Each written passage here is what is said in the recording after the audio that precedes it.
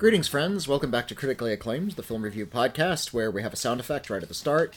Oh, that was a good one. This is stop making that sound effect. if you hear any noises in the background, it's because there are cats in the room. Yes, and this is about the time of day when the cats love to. We used to call it the rips. Yes. Some people call it the zoomies. Just that phenomenon where pets decide to sprint around the house. They need to expend energy. Yeah, so that's the noise ate like you're hearing half in the an hour background. ago. So, yeah. However, the cats are not the star, although they might insist so. That's debatable. The stars are us. You get to hear us speak. The cats don't have very uninteresting opinions on film. Very pedestrian. Wow. My name is Whitney Seibold. I'm a film critic. I write for The Wrap. With me, as always, is my far more intelligent, talented, and successful co-star. Please introduce yourself, William. My name is William Bibbiani. I am a film critic. I write for The Wrap. I write for The Film Verdict. I write for Slash Film. But mostly I podcast. And I podcast for you. Thank you. Everybody for calls me or me for Bibbs. the listeners? Both. All right. And whoever happens to be listening right now, I do it for you. And everybody calls me Bibbs. And we got a little catching up to do. We missed last week. We did miss last week. Yeah. And I was on the radio last week. When you're on the radio, that's like 4 films a week minimum. Yeah. I like to average around 3 if I can. Sure. But we've done 2 or 3, but like we'll do more if we have to do additional assignments. And so you're well prepared. And then add another week onto that, and we got a lot of catching up to do. So here's what we're reviewing on this week's episode of Critically Acclaimed, and we still missed a few things. A Haunting in Venice, the new Hercule Poirot film. Expend4bles. The 4 is actually in the title. That's not lead speak. It's in the title. Yeah. The new Hulu sci-fi horror film, No One Will Save You. The luchador biopic, Cassandro. The tale of the guys who, manipulated the stock market to make GameStop more profitable. Dumb Money. Is it a biopic, A Million Miles Away, or is it biopic? Okay, Jose Hernandez is a real person. And then a quasi horror biopic from the director of Jackie and Spencer called El Conde. And then there's a new indie called Rotting in Venice, and It's Rotting in the Sun. Haunting in Venice, Rotting in the Sun. I just clearly there's not a film called Rotting in Venice. There's a film called Death in Venice, which I kept calling A Haunting in Venice, and now we're all confused. So. There was also a Poirot film called Evil Under the Sun. Oh god, we're all mixed up. Yeah, it was one of the. And the original title of A Haunting in Venice was just Halloween Party. Just call it that. That would have been fun, right? Yeah. Anyway, that's a lot to catch up on, and we're gonna dive right in. And I think the one to talk about first is A Haunting in Venice. Anyone object? Catch up on that one. Okay, A Haunting in Venice is the latest film adapted from Agatha Christie. Agatha Christie is still the best-selling novelist of all time. Yeah. That's amazing. The play The Mousetrap, I think it's still going. It's still going. It's still going after decades and decades. There was this play she wrote. It was a murder mystery called The Mousetrap, and it was incredibly popular, and they wanted to turn it into a movie, but there was a clause in the contract that said you can't turn it into a movie until after the play is over, has run its course. It's been half a century. It's been 50 years. It's been running for 50 years. So they made a movie. They made a murder mystery movie about the play. Yes, that's as close as it was called. See How They Run. And, which I wish was better than it was. It's such a great idea. Agatha Christie's a character in it. It's got a great cast. It's just as a murder mystery. The script isn't there. It's just okay, unfortunately. But it's kind of neat if you're an Agatha Christie fan. But there have been quite a few Agatha Christie adaptations over the years, and Hercule Poirot has been in quite a few of them. Who played Poirot in the TV series that's just called Poirot? Oh yeah. I think it was on the BBC. No. That's that guy. I would know his name if you hadn't asked. Agatha Christie's Poirot from 1989. David Suchet. Yeah, great actor. Wonderful actor. He's my Poirot. I've only seen an episode and a half of that TV series, but I would pass by those VHS cassettes in the video store every day. It's like, oh, that's Poirot. Nobody else could be Poirot. Now, so it wasn't until after that I saw Sidney Lumet's Murder on the Orient Express with Albert Finney as Poirot. Yeah. But David Suchet is still my Poirot, even though he came after. It's like Doctor Who. There's so many different doctors that whoever you saw first usually is your doctor. Sometimes that's not strictly true. Maybe you fell in love with the show because of another doctor. Like, I saw Paul McGann's TV movie. Yeah, that was my first exposure to Doctor Who, and it was good, but it was kind of fun. But like it didn't make me fall in love with it. Christopher Eccleston was my doctor. That's where I came in too. Yeah, and I watched through Matt Smith, and then I lost interest. So quite a few actors who play Poirot over the years. David Jousset is probably the most popular, but Albert Finney was in Murder on the Orient Express. That original version, directed by Sidney Lumet, as far as I'm concerned, the gold standard for feature film whodunits. Yeah, it's got the best cast. It is gorgeously photographed. It all tight works like together. A drum. That's just so unbelievable. And if you've never read the book, and if you've never seen either of the movies, the Branagh version is respectable. It's just Sidney Lumet set the bar really high. My favorite ending of any whodunit ever. The actual solution to that is so damned good. Yeah, you just have this. If you've never seen it before, you don't know what happens. Do not let anyone spoil it for you. You just got to stand up and cheer. Yeah, it's like, oh my god, wow. I like Branagh's version, but Branagh's version feels like a Broadway revival. It's like you know the show already. Yeah. Because it's a whodunit, you kind of go in knowing whodunit. If you're not a fan of Johnny Depp, he's the victim, so it can kind of take a little bit of cruel glee in that if you wish. And then his sequel, Death on the Nile, had Armie Hammer and Russell Brand in it. Oh, that's right, Russell Brand was in it. Oh my god. Ooh. Jesus.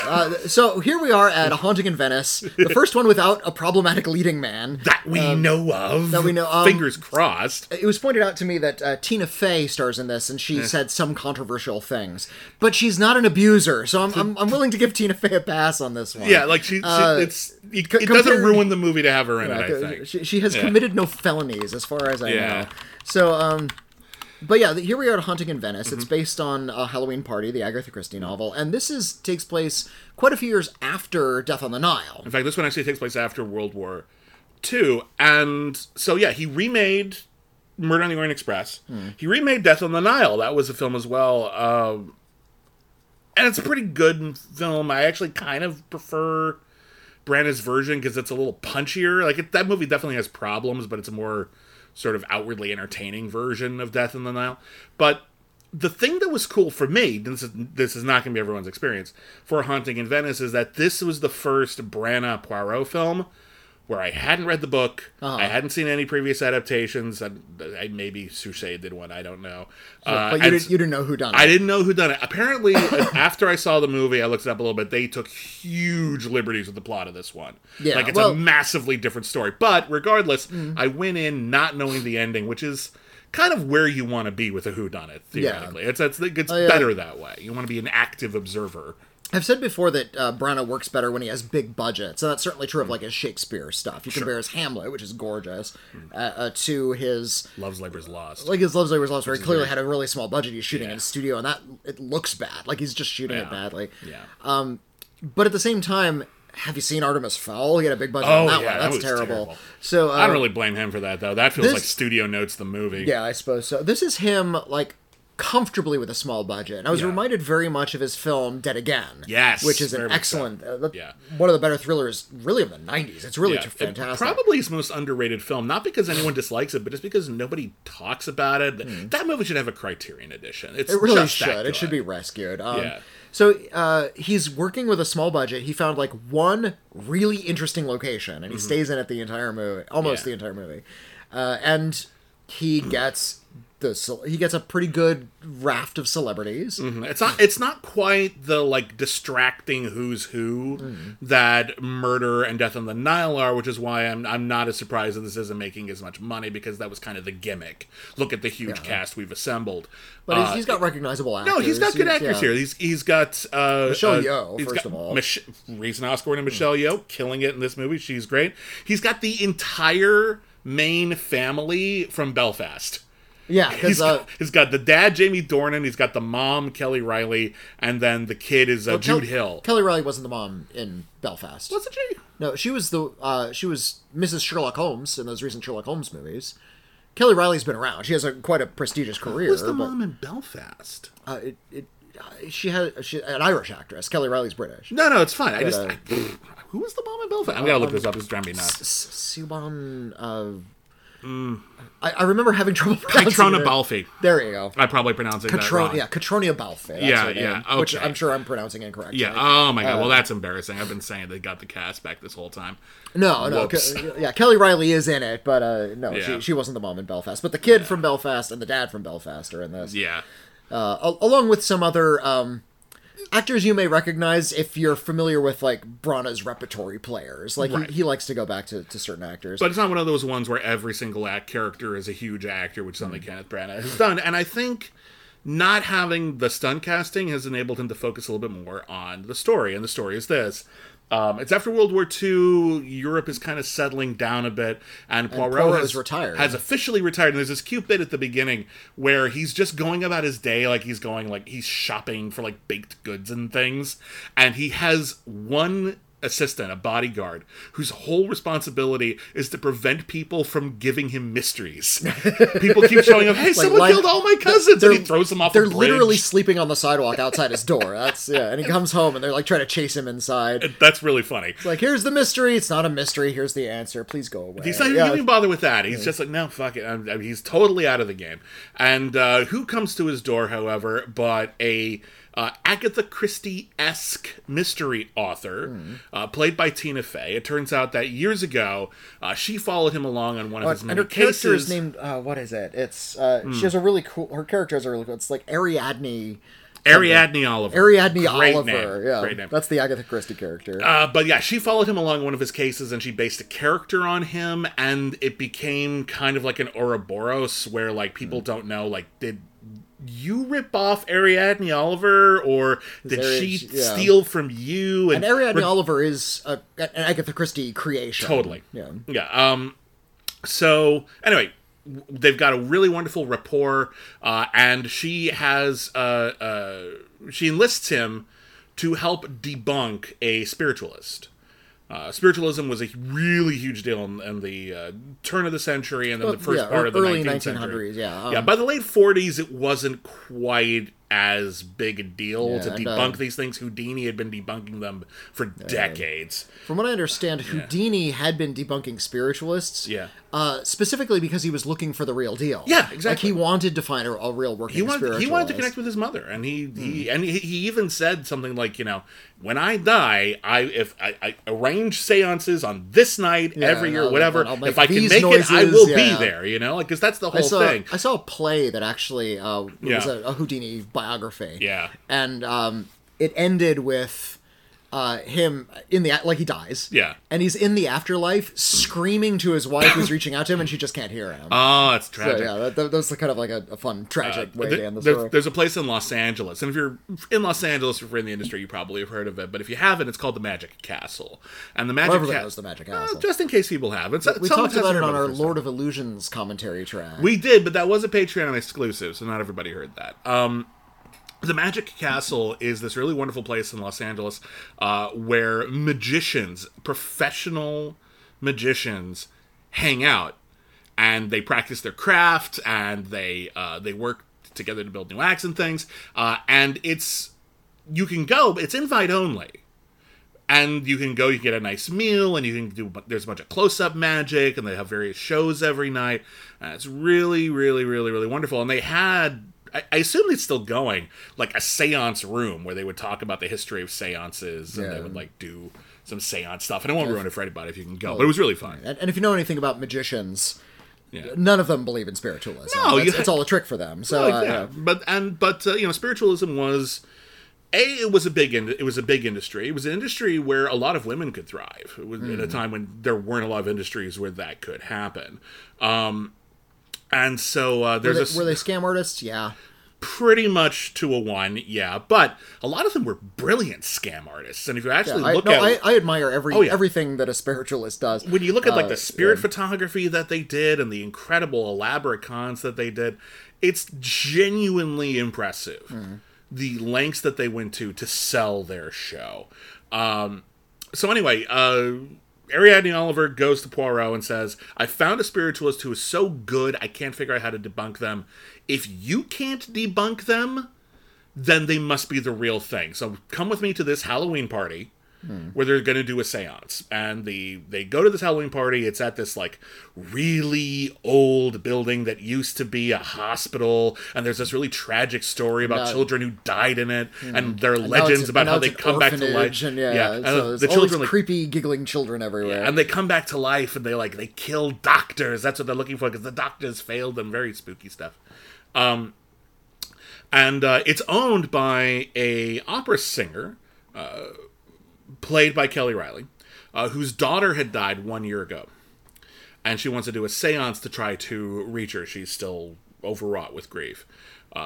Along the way, bless you, there's the family doctor, played by Jamie Dornan. He has, like, a creepy son, played by Jude Hill. Hill. And Jamie Dornan's, like, he's at this party, but he has like, some sort of social trauma. Like, he has PTSD from the war. That's right. Yeah, he's PTSD from the war, and so he's still really struggling with it. And then who was the spiritualist? Michelle Yeoh. Awesome. And I'm not going to get... Obviously, it's a whodunit, so I don't want to reveal too much. What I will say is this. There is a seance. Things happen, and before long, one of the prominent characters we've mentioned is dead in a very dramatic fashion.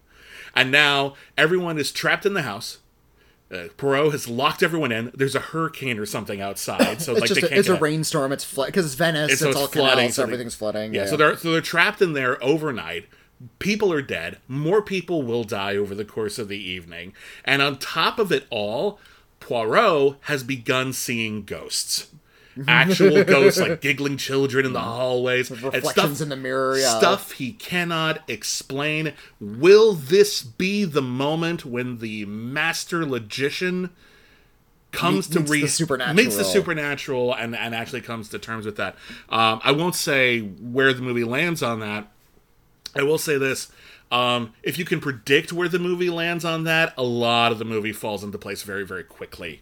Like, a lot of the solutions to a lot of the mysteries are basically like, oh, well, then this is probably this, and this is this. And I was a little frustrated by how, considering that a lot of this was, like, original and, like, not Agatha Christie's plot, I was a little frustrated by how far ahead of this movie I was in terms of the whodunit. Okay. I guessed it pretty quickly.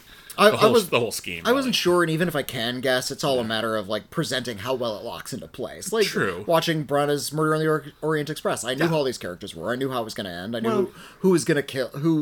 Who was killed and who done it. But, that's true. That's right. I knew that then too. But if you don't know, I want to be engaged. Yeah. I want to be toyed with. You know. But what I appreciate about this film, I think this might be the best of the three of Branagh's Poirot movies. I agree. Because he's actually, like, really, like he tends to do sometimes, swinging really hard with style. Branagh is best when he gets to be just sort of big and theatrical. He always plays the lead character. He's actually brought a little bit of pathos and unsureness to Poirot that we haven't seen from the previous movies. Usually he's very assured. Here he's, like, really off balance because he's actually facing the supernatural, perhaps, and he doesn't know what to do with that. He even says at the beginning, it's like, there are no spirits, there are no gods, there's just us, and we're miserable. Like, he's just this really bitter character, and now he's facing the possibility that there might be the supernatural in his life. I appreciated just the images he gives us. There's this really creepy image when the medium first arrives, the Michelle Yeoh character. They have those Italian theater masks. It's not Commedia dell'arte, but it's like sort of traditional masks. And there's this sort of like pale white mask with a big black tear and a big black cloak, like very eyes wide shut, floating in a gondola down the canal, like kind of like very eerie, swinging lanterns and long shadows, and there's jack-o'-lanterns. It feels very Halloween-y, and he just loves that. And I do love that he wrote in a line, because Branagh wrote this as well. No, he didn't. Oh, he didn't write this one. No. This is Michael Green. I was on. Sorry, my misapprehension. Michael Green has been the screenwriter. I think he might have been the sole screenwriter on all of these. Michael Green has an interesting career because in addition to writing all of these like Poirot movies, he also wrote like really big blockbustery stuff like Alien Covenant and Logan. Oh wow! He got Oscar nominated for Logan. He's pretty good. But then again, he also wrote like Green Lantern. Jungle Cruise. Yeah, so like, he's just got this big Hollywood career. All right. But he's got a pretty good knack for these Christie movies for the most part. I'll give him that. Yeah, well, that said, then Branagh's not well, writing regardless, it, he but put the line in the movie. Yeah. He put there's a line in the movie. I haven't forgot what I was going to get out now. It was the supernatural spookiness. Branagh loves Halloween. The line of dialogue was Tina Fey's, the Ariadne character. She says, I know this is Italy, but ever since the war, we've been taking a lot of American traditions, and Halloween is one of them. Yeah. So the fact that this is Halloween is kind of novel, and I like that approach as well. That this is like people just discovering Halloween for the first time. So when they're scared by Halloween images, it has that little extra impact. This is we brought up Dead Again at the beginning. I think this is Branagh's most atmospheric film since Dead Again. Yeah, and it's in that, especially in that very gothic-y kind of way. This is Branagh's. I'm a fan of his Frankenstein as well, but I'm the only one. I know a lot of people. I love parts of that movie. All right. I think De Niro gives one of the great Frankenstein performances. Yeah. It's like him and Karloff, and like no one else has come close. I think De Niro is amazing in that film. I don't think it all comes together, but he's making an old Dark House movie. He's making like a James Whale film. Yeah. And he is presenting us with kind of extreme imagery, like very like fisheye kind of close-ups and like bizarre angles that leave a lot of negative shadowy space around people. Like, it's a movie that it feels like lower budgeted in a lot of ways than his other stuff, but it feels like they made that work for them by just trying to emphasize the creepiness of a small enclosed space and how out of sorts everybody is within it. This is actually one of my favorite shot films of the year. I just really like. I got totally swept up in the imagery of this, and I think overall the character work and the drama is just really quite effective in general. It's edited really chaotically, but I think that's by design. It works. I remember complaining about Death on the Nile. Yeah. How that was edited in such a way where you could tell they were sort of. I don't think it was actually shot during lockdowns, but it feels like it was, because there were a lot of like really close angles, a lot of low angles. There weren't big wide shots of a lot of people in a room together, and a lot of like the big like sort of, because one of the cool things about some of the older Poirot films was that they were kind of travelogue movies. You know, here's this beautiful chalet on the on the Mediterranean, or there's this one's over at literally a death at the pyramids. You know, that kind of thing. Death on the Nile, Branagh's version, a lot of it feels very fakey. Yeah, like a lot of the cities were CGI. Like there are definite shots that look great, but mostly it looks cheap. Get at least one good helicopter shot of the actual Nile. Yeah. And we're good. And try to get the entire cast in the shot, like on the boat, like looking out. Like, wow us. Remember, there was even a shot in Murder on the Orient Express, because he has this huge, impressive cast in that one. And he has, the accusing parlor scene where he has everybody together and he's gonna like sort of lay out what the mystery was, and they're all sitting at this big long table like they're at the Last Supper, and he frames it like the Last Supper. And he frames it like the Last Supper. I think they even pose like in the Last Supper. It's pretty corny, but it works though. But you have all of the cast in one shot. It's like great, do that. That's more. I want to see them all together. But Haunting in Venice, again, the casting isn't a stunt heavy. It's just a good cast. So you don't really need that. What you need is, you can't rely on that gimmick.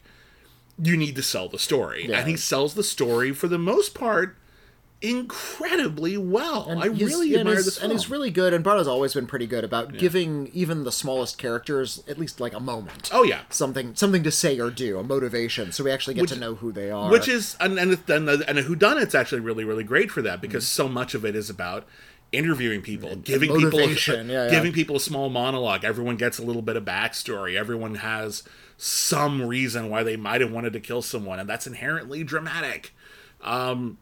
It's just a very, very satisfying movie. And even though I can bristle a little bit because I thought a lot of the clues to the actual mystery were kind of like, just like, oh, there's this silver platter. Could I have the... Thank you, Kenneth Branagh. I see there's a clue here, here, and here. Well, that kind of wraps it all up.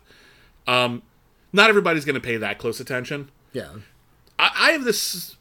I wrote about this a little bit at Slash Film, but there's an expression some people say where they want to like just enjoy a movie. They say just turn off your brain and enjoy the movie, which is nonsense just in general. Turn off my brain. What am I, dead? Yeah, exactly. It's what they're describing, and I'm going to give people the benefit of the doubt here. What they're describing is an attempt to disassociate, to just let what's happening on screen happen, and to forget the cares of the day. And I can sympathize with that. I can appreciate that level of just wanting to relax, and movies might be your means of doing that. However, you're doing yourself a disservice, and you're doing the movies a disservice, because a lot of movies, I would argue all, but certainly whodunits, benefit from active viewing. Engagement. Yeah, the purpose of this movie is not to just relax and let Poirot solve the mystery for you. You're supposed to try to outthink him. It's a little game. Branagh is playing it, Christie's playing it, Green is playing it, the actors are trying to, like, guide you in certain directions, maybe misdirect you, but also play along so that when the mystery is found, everyone's performance makes sense. It's an elaborate trick, and you're supposed to try to figure it out, like Poirot debunking a spiritualist. Yeah, I would argue that the people who say just turn your brain off and forget the day, what better way to forget the day than concentrate really hard on something else? For, 100 minutes, you get to really engage and solve and unlock and try to figure things out the way Branagh might. A really good whodunit will make you feel smart. Yeah. Even if you can't, whether you can or cannot figure it out, it'll make you feel smart. Because then the filmmaker had some faith in you. Yeah. We all played in good faith, I feel like A Death in Venice doesn't... Haunting in Venice. Or, see, I did it again. I know, right? I feel like A Haunting in Venice is less concerned with sort of that puzzle box, with the actual mystery of it, than it is with filming and style and atmosphere. Luckily... it's got that. The mystery is strong enough, and the style is engaging enough that they complement each other rather than it being like one over the other. A whodunit can decide like what's more important to us: the actual mystery itself or the entertainment value. You can try to balance them if you want, but as long as you do one or the other, pretty good. I just don't want to be too far ahead of the whodunit in an ideal scenario. Yeah. And granted, I studied story structure. I love whodunits. I might be like, I might not be like the perfect mark for a movie like this to try to get one over on us. And I'm not bragging or anything. I'm actually saying this was disappointing to me because it kind of like I wanted to enjoy the movie even more. But overall, though, the movie plays fair. I don't feel like there were like clues that were like not fair game to the audience, which has happened before and can be very frustrating. So yeah, I agree. I think this is Kenneth Branagh's best Poirot film, easily. Even though I did like the other two, especially Murder on the Orient Express. I like Murder on the Orient Express quite a lot. Yeah. Death on the Nile of the Last Spade. Yeah. It's a enjoyable, watchable movie, but Murder on the Orient Express is a classy production from top to bottom. But I think Haunting in Venice is the one where it feels like he's finally free to like make his own thing. Free from this idea that I'm just restaging something that has been done a whole bunch of times. Yeah. Because it's a relatively less well-known Agatha Christie story, and he has more of a clear canvas on which to sort of paint his own Poirot legacy. And yeah, it's really, really good. If you miss it, see it. It's really good. And I've said in the past, like, if he wants to keep on making these things, please, just to make like 5, 6, 7 more, do it. I'm kind of okay with that. I'm okay with Branagh just keeping on with the Agatha Christie. I've said it before, I'll say it again. All I ask of Kenneth Branagh, you can do anything else you want with your career. All I ask is, when you get to be age appropriate, you have to direct yourself in King Lear. You have waiting with bated breath for Branagh's King Lear. Jesus, you know, right?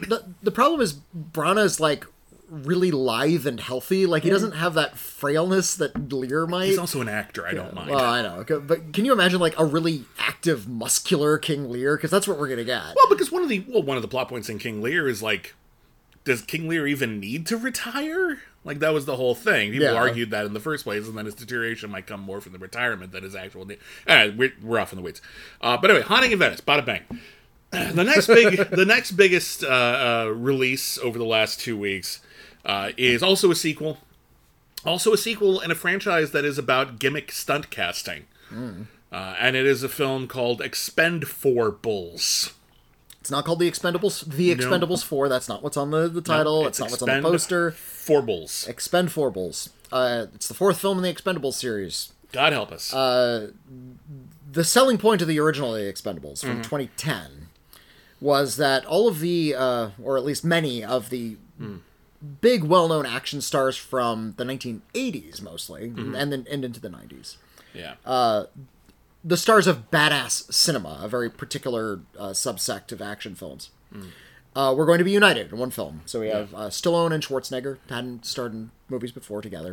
Although Schwarzenegger really only has a cameo in it. Schwarzenegger and Bruce Willis have cameos in the first Expendables, but the main cast is nothing to sneeze at. Like, you got Stallone, you got Jet Li, which is pretty cool. Yeah, the other big star. You got Jason Statham, who was their like big get from the more like contemporary action scene. He was the young blood. Yeah, at the time anyway. Dolph Lundgren. Was a pretty good get, and you got and you also had like a couple of like smaller action movie stars who, like, if you watch the straight-to-video realm, you're kind of like, oh, it's cool that, like, Gary Daniels is in that. Or Randy Couture. Randy Couture, famous wrestler, but his action movie career not that big. Like, there's some pretty good gets, actually. And what are they going to do? They're going to do bullshit. They're going to. We're not going to write a masterpiece about this. It's just an excuse for them to fight. Everybody, repeat together. They're a team of elite mercenaries that do the war shit that the American military is too timid to do. Mickey Rourke was in that first one as well. Mickey Rourke was in that first one as well. Then they that one did okay. It made a huge amount of money. It didn't make $1 billion, but it did better than most of the action movies any of those guys were making had done in a long time. You could tell that the bulk of the budget went to talent because the filmmaking sucks. Yeah, and Stallone the writing did that first one. Sucks. He's and not a great characters action are director. Bad. That's the thing with Stallone. He's not a great action director. He can't actually, be a great director. Actually, he's good with his kinds of characters. He likes to play these sort of like lovable meathead characters. Yeah. And the male bonding stuff that felt like he really liked that stuff. But the actual action sequences in that movie were pretty unremarkable. The only thing I will give credit for is like there's like a bit like at the end where like I'm trying to remember exactly how it goes down, but it's like it was Jet Li and I think it was Dolph Lundgren. It was Jet Li and one of the other action stars. It took two of the biggest action stars in history to take down one Gary Daniels, which is correct. They were pounding on him ceaselessly, and he was still standing. And then they set him on fire, and it's still fighting. If you don't know who Gary Daniels is like this kickboxer who had a surprisingly prolific action movie career, almost exclusively in straight-to-video action movies. He is in some of my favorite low-budget action movies of all time. Blood Moon is amazing. Blood Moon is a classic. Blood Moon is one of the great cult films that doesn't actually have that big of a cult. He plays... it's a Silence of the Lambs riff, where he plays a... forensic psychologist / martial arts expert who is brought in to stop a serial killer, and the serial killer's modus operandi is he kills all of the greatest martial artists in the world using their own styles against them. All the greatest martial artists in the world live in the same town, by the way. And he also is a cyborg. He has cyborg fingers that he will punch through your chest in his final killing move. Why that's in there, no one knows. There's no justification for it.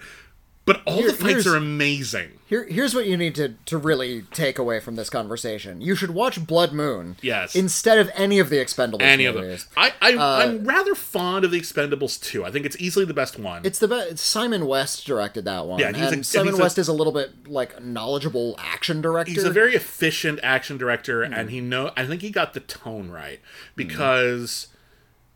I couldn't tell you what the plot of that movie was if you put a gun to my head. All I know is that Jean-Claude Van Damme played the villain, and his last name was Villan. Nice. Yeah, I think there was a cameo from Chuck Norris in that one, which is very over the top and ridiculous. There was Scott Adkins, I think, was in that one as well. Yeah. It had the best overall cast.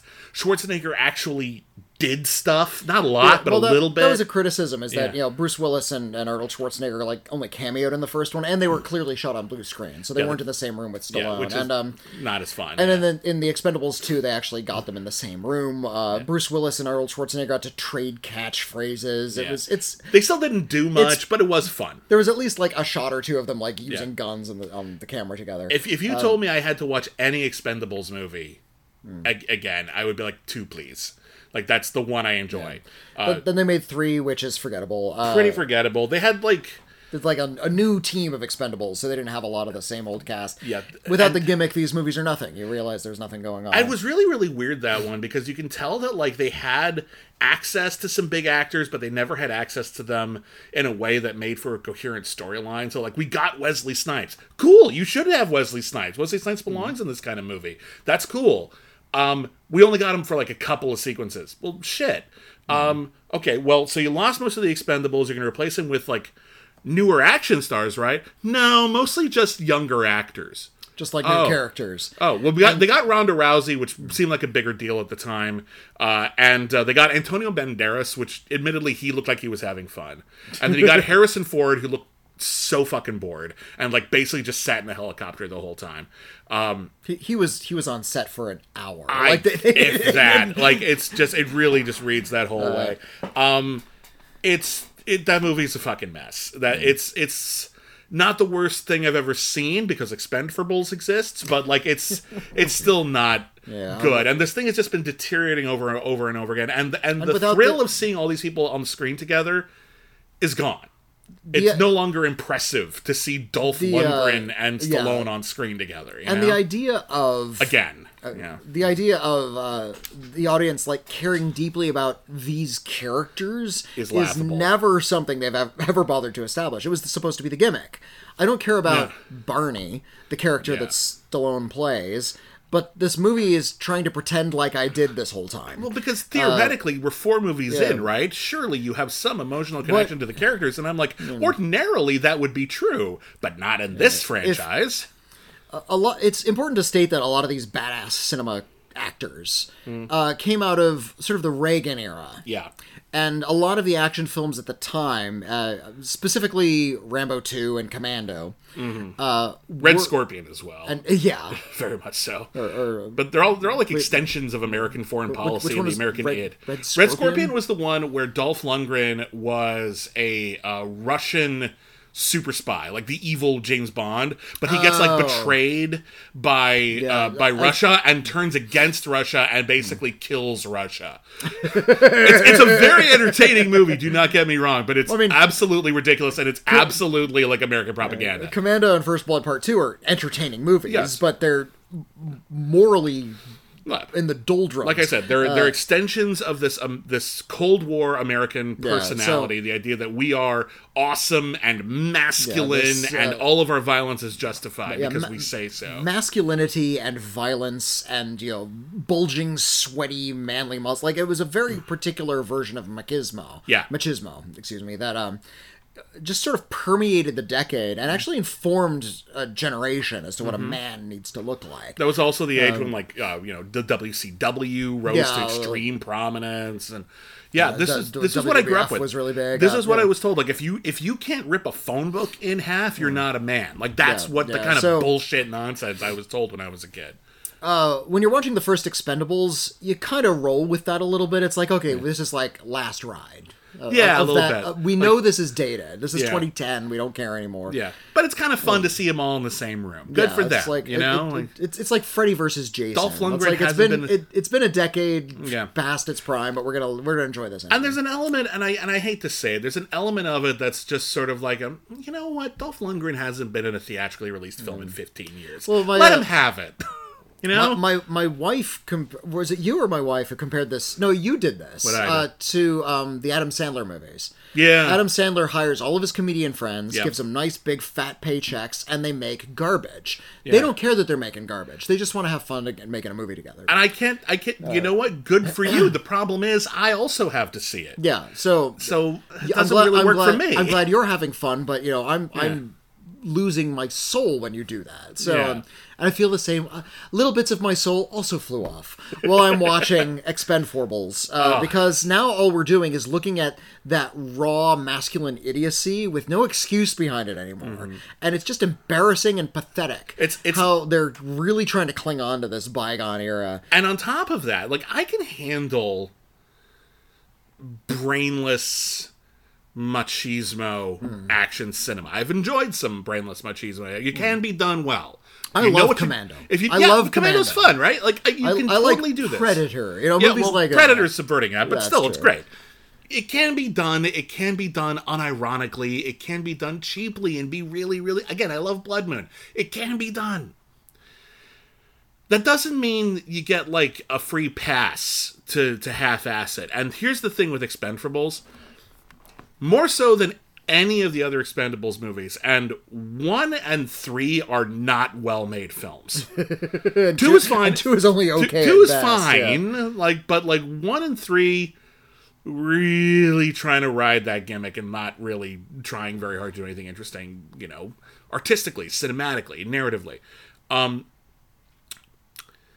A lot of this movie is strikingly incompetent.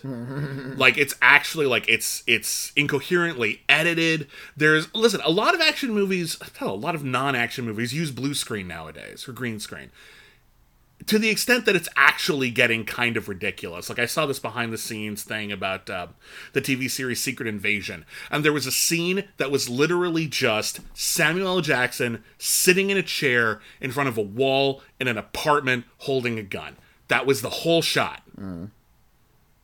They gave him a fake gun so they could replace it in post. Like, what the fuck? It should be a fake gun, but you can get a realistic prop gun. Why are we doing this? What are you... Just shoot the fucking scene, for crying out loud. There's a wonderful shot. There's a behind the scenes of the Hobbit movies. Yeah. Which, you know, very special effects heavy. Oh, a lot going on. And they got Sir Ian McKellen plays the wizard in that one, and he's sitting in a set, and it's all green.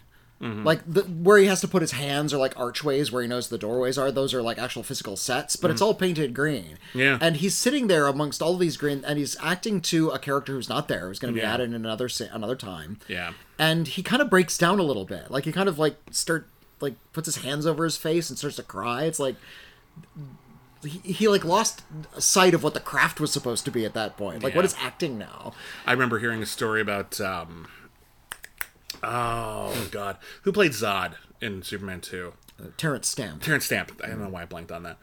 Terrence Stamp, wonderful actor. He had a small role in Star Wars Episode 1, The Phantom Menace. He played, like, the senator from Naboo. It's not a great role, but... And apparently Terrence Stamp didn't even do it because he just wanted to be in Star Wars. He did it because he knew he would have a scene with Natalie Portman, and he thought she was a very talented young actor. Okay. So he was very excited to do a scene with Natalie Portman. And then he got to the set, and they said, "You're acting opposite a tennis ball today." Yeah. And he's like, "I don't even get to act with..." Fuck. It sucks. But here's the deal. At the very least, in a lot of those movies, when the actual scene comes out, it looks like Samuel L. Jackson has a real gun. It looks like Sir Ian McKellen is in a real room. It looks like Terrence Stamp is actually acting with Natalie Portman, more or less.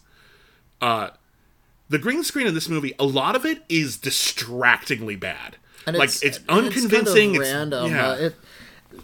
It's even like we're going to go to a house. Like, they couldn't even get a physical set for a lot of it. Yeah. And it's all in service of... I mean, most importantly, it's just in service of trash. Yeah. And trashy ideas and trashy idiot characters. These aren't heroic characters. No, which isn't necessarily required. No, and it's okay to have anti-heroes, but these are soldiers. They're mercenaries, but they're soldiers. They're militarily trained. They do the jobs that the Marines aren't allowed to do, so they have to have a certain moral gray area. And they have... Okay, that's the premise. And they're drawn out like G.I. Joe characters. This one's the explosives expert. Yeah. This one's Jason Statham is good with knives, that kind of stuff. And they even have like G.I. Joe character names. Like, this guy's name is Easy Day, and this woman's name is Lash, because she has, like, a metal whip. I get it. Lee Christmas is Jason Statham's character. Yeah. But they're not defined by their courage or their bravery or going and doing something dangerous. They just are destructive. It's about the military power they have. Yeah. Rather than any kind of qualities of integrity. Yeah. They don't stand for anything. What they stand for is their right to be crude assholes. And you know that's kind of it, because they treat women very poorly. Megan Fox is in this movie. And I actually have gone to bat for Megan Fox on numerous occasions, because I actually think she's a very talented, funny actress. She's great. But, and I've said this before, because of the way she looks, because she's been on like magazine covers, and she's been a model, because she looks like a model, she's cast for her looks. And so she's required to be somebody who just looks good. And even when she's not, they find excuses. Like in like Teenage Mutant Ninja Turtles, like, hey, we come up with an excuse for you to dress in like a schoolgirl outfit. It's like, really? It's like, I'm a reporter. April O'Neil actually has like a tiny bit to do, but I feel like no director has, aside from the director of Jennifer's Body, and like a few other exceptions, they've never given her like a good character to work with. One exception to that, small role, but I'll give him this. Judd Apatow in This Is 40. Yeah, she's great in This Is 40. She's working for Leslie Mann. Leslie Mann is kind of intimidated by her youth and vitality and her, sort of superficial beauty, and it blinds her to the fact that she's a real person, and they actually have a nice conversation about that. That's a good bit. They play to Megan Fox's sort of unfortunately, like, their persona that Hollywood has bestowed upon them, but they use it to good effect. Here, I feel like they're just totally mistreating Megan Fox, because the first time we see the character, first of all, she's now dating the Jason Statham character. And by the way, she's new to the series, by the way. This is her first movie. Stallone arrives at Jason Statham's house at like 10 in the morning, and they open the door, and she's literally throwing dishes at him like a Lockhorns strip. Like it's really like retro. She's treated as this kind of Harridan character. Oh no, my shrieking wife / girlfriend. It's a nagging wife joke, and like the two men kind of like look at each other askance, like, get this, women, am right? I right? We're gonna go get a drink at a bar instead. We're gonna be fellas at 10. And Jesus, guys, that's bad enough. But I don't know why they made this decision, but they decided to dress Megan Fox in this like slink. Like, she looks fantastic in it, but it's this like the slinky red cutout backless red mini dress, like this cocktail dress, and she's wearing high-heeled shoes. Her hair is done up beautifully. Her makeup is to the nines. Like, she's ready for Oscar night. And it's 10 in the morning, and she's throwing dishes at Jason Statham. It's like, this is gross, you guys. We're doing everything we can to have this, like, hateful, misogynistic image directed at this beautiful woman. And what's really wild about that is there's clearly an opposing artistic force within the movie that is trying to do something better than that, because we find out after that... that Megan Fox, Jason Statham had like a relation with like Charisma Carpenter, I think, in the first movie, but she was just a citizen. She wasn't an expendable, so she didn't get to go on the missions or anything like that. We find out after that opening scene that Megan Fox is an expendable too, and I'm like, hold on, and in fact, she's the leader. Well, she will be, but like, she's like. Over the course of the film, things happen to the Expendables, and like, it looks like someone else might need to step up their game, and maybe it's Megan Fox. Megan Fox gets to lead the mission, right? Anyway. That should be cool, right? But here's the thing: they tell you, "Oh yeah, Megan Fox is an expendable." Okay, cool. The first third of the movie is like this one mission in like Libya, where she doesn't show up, literally, just isn't there. Well, that kind of undermines that entire premise. So when you say at the end, it's like, for a while now, Megan Fox is going to have to run the Expendables. I'm like, it feels like you forgot to set that up. And then when there are missions with Megan Fox in them, Jason Statham is still fucking doing everything. So like, it's really a waste. What's going on in Libya is Iko Uwais, who was in... the Raid movies, and he was also in one of the Furious films, I believe. Or was that Tony Jaa? Tony Jaa's in this as well. So they've done a lot of work together. One of them is in one of the Furious movies. Both of these movies have enormous casts, so I apologize for Iko mixing Uwais them plays the up, bad guy. Tony Jaa plays like an old associate of Barney who gets called in for one last mission. It has that sort of for reasons I won't reveal. Stallone has to sit this one out, and he's ridden out of the movie for a little bit. So he's out of the movie, and Jason Statham is also like. It feels like Stallone's kind of done with this. Yeah, like he doesn't want. It's like clearly he's not in most of the movie. Can we make this one without me? You got to at least be in the beginning. Oh, fine.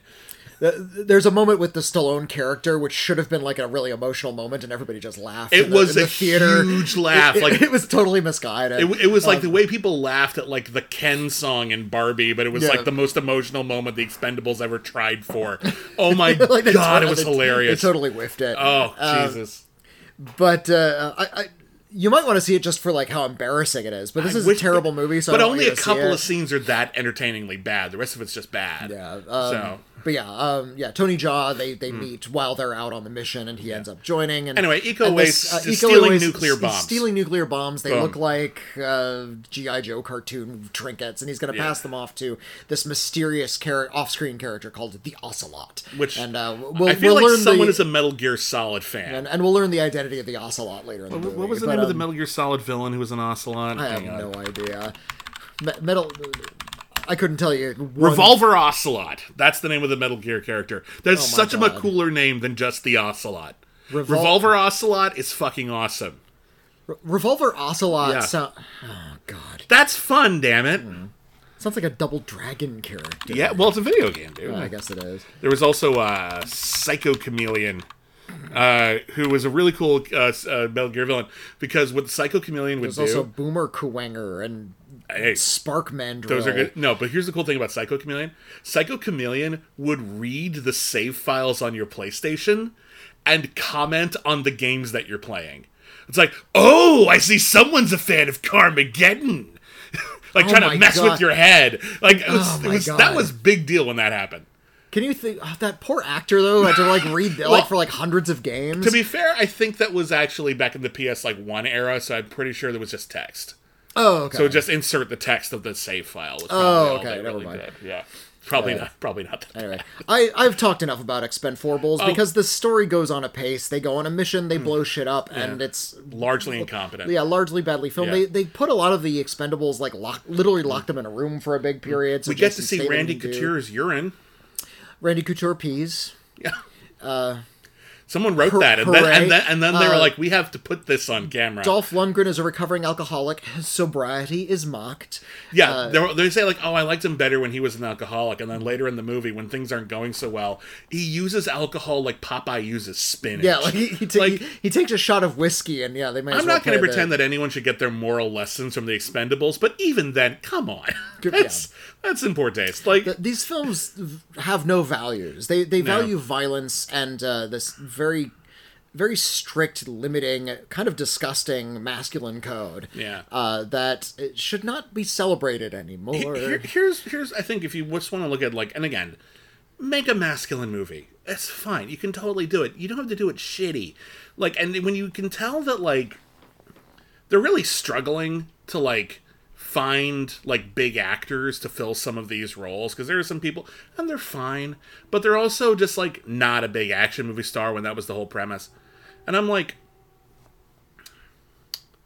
have you ever even attempted to reach out to Pam Grier, to Linda Hamilton, to Cynthia Rothrock? There's no way you could get Michelle Yeoh right now, but maybe 10 years ago, I'd get Linda Carter. Linda Carter would be cool. Or Zoe Bell. You can get Zoe Bell. Jeannie Epper, for God's sake. I know I think she's in her mid-70s. That'd be a cool cameo. Yeah. It'd be a cool cameo. No, there's so many. Kate Beckinsale, Mila Jovovich. It's a pity that.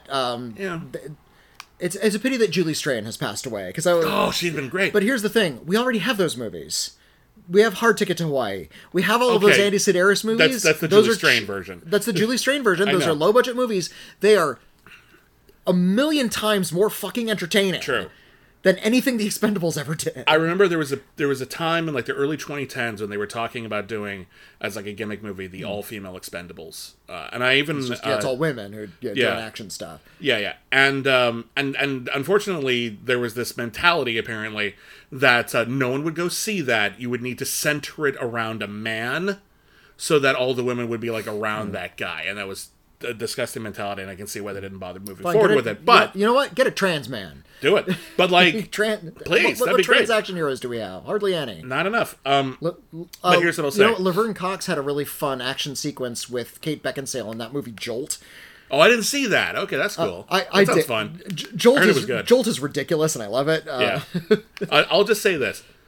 Stallone has been like producing these movies. At any time, you could have brought in some more star power than you've got just by not hiring all men. And I'm glad you got Megan Fox. I've got like another woman character like in these movies once in a while, but like it's absurd. Which they gave her a good character and right? made her better and like I respected the character a little bit. And maybe they did offer and they turned him down because they read the scripts. I don't know, but like it's damn disappointing. There's a character in this movie that for a second I was like, oh, did they get Ashley Judd? Because that works too. She was in all those thrillers in like the late 90s, early 2000s. That'd be kind of cool. Get Ashley Judd. She would have just played a kind of role she'd played before, the CIA suit who's just whatever. Sort of the scenes, get the stunt casting. That's why we're here.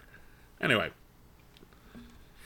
I wanna buy the director of this movie a drink. Not as like a commiseration, not but not a shot of Don Julio. No, like a nice cocktail. Yeah, and I just want to say thank you for making a movie so bad it's not even that I hate. It's not that I hate it. It's just that I feel like so many of like the big action type movies, especially the ones that go to theaters. But honestly, a lot of straight to video action movies are way better than this now. This is low even for straight to video. A lot of like the sort of generic crap that we get now is made to such a generic 2.5, 3-star standard that I think a lot of people are very eager to give Pablum a pass because, well, at least it's competently filmed, right? Finally, one we can actually just say, no, see, when you take that away, you realize just how empty it is. And then you realize that competent filmmaking is just a disguise for shit sometimes. Mm-hmm. There's other stuff that's just as shitty as this, but it's slicker, and we give it a pass. We should stop doing that, because the difference between, like, a shitty movie and a movie that everyone gives a free pass should not be, like, better green screen. Like, we can do better than this. Anyway, let's talk about a genre film that was actually really kick-ass and pretty small budgeted, and went straight to Hulu this week. Yeah. It's called No One Will Save You. And I almost missed this, and Whitney told me it was really good. So I was like, okay, I have to make sure I take time for it. And I am glad I did. This movie is very cool.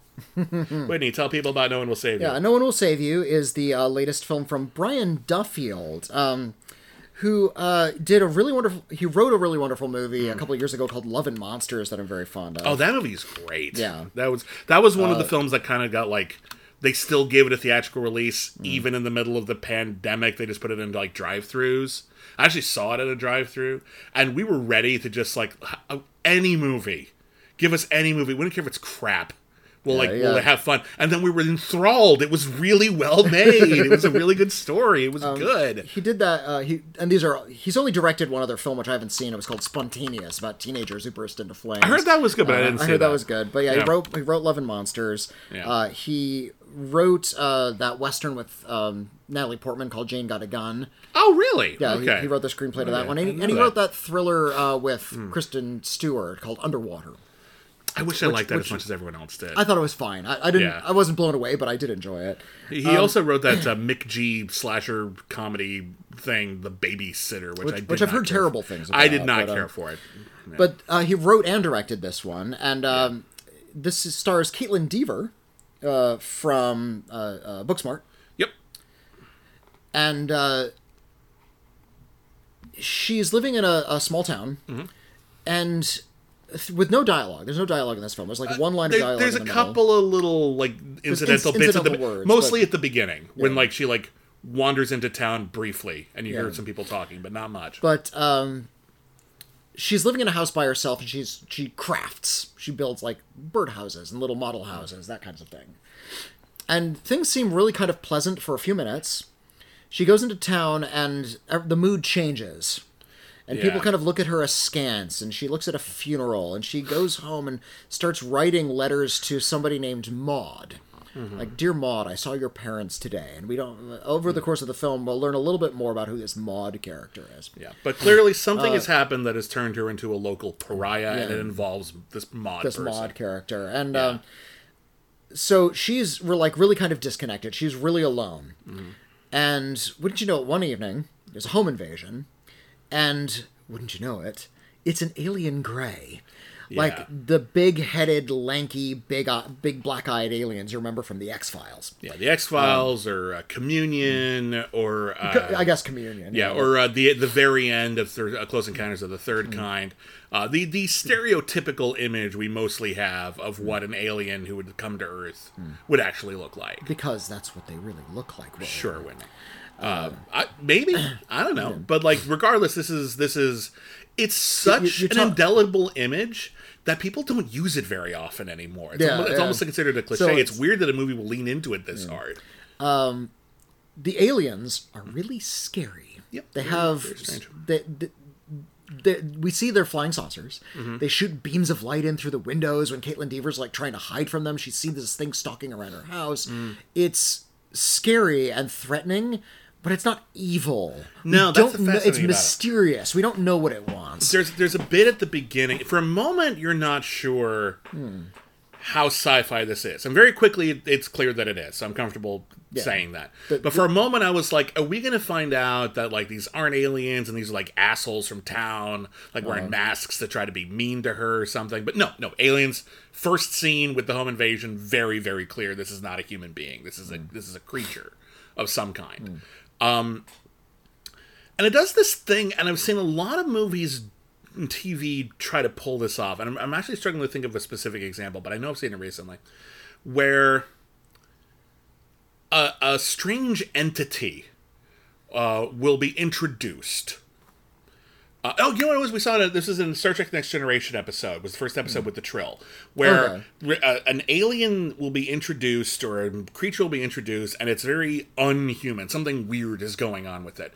And the only indication that something malevolent may be taking place is the score. Oh. And you, the audience, are supposed to go, oh, something other than myself and a scary score. This must be horrifying. It's kind of weird to us, the humans watching. But there's something inhuman on screen. I have been trained by so many movies and stories and TV shows over the years to believe that, like, if you introduce a strange entity and you try to get me to think it's scary, but there's no outward aggression, malevolence, villainy, violence that can't necessarily be justified by self-defense, then I question whether it's evil.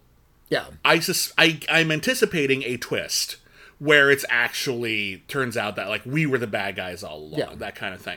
And I think that's a fine way to tell a story, but it can be. But I'm getting used to that plot point as well. Okay. That's a trope that I think is getting less effective because we're more open to the idea that a strange creature might not be evil, rather than instantly assuming it is. Yeah. So if you use that trope, you might want to be careful. But the movie doesn't follow that, and it's not as cut and dry as it appears, but there's definitely, even though there's almost no dialogue in the whole movie, and a lot of it is just Caitlin Deaver trying to stay alive while she's being attacked by aliens.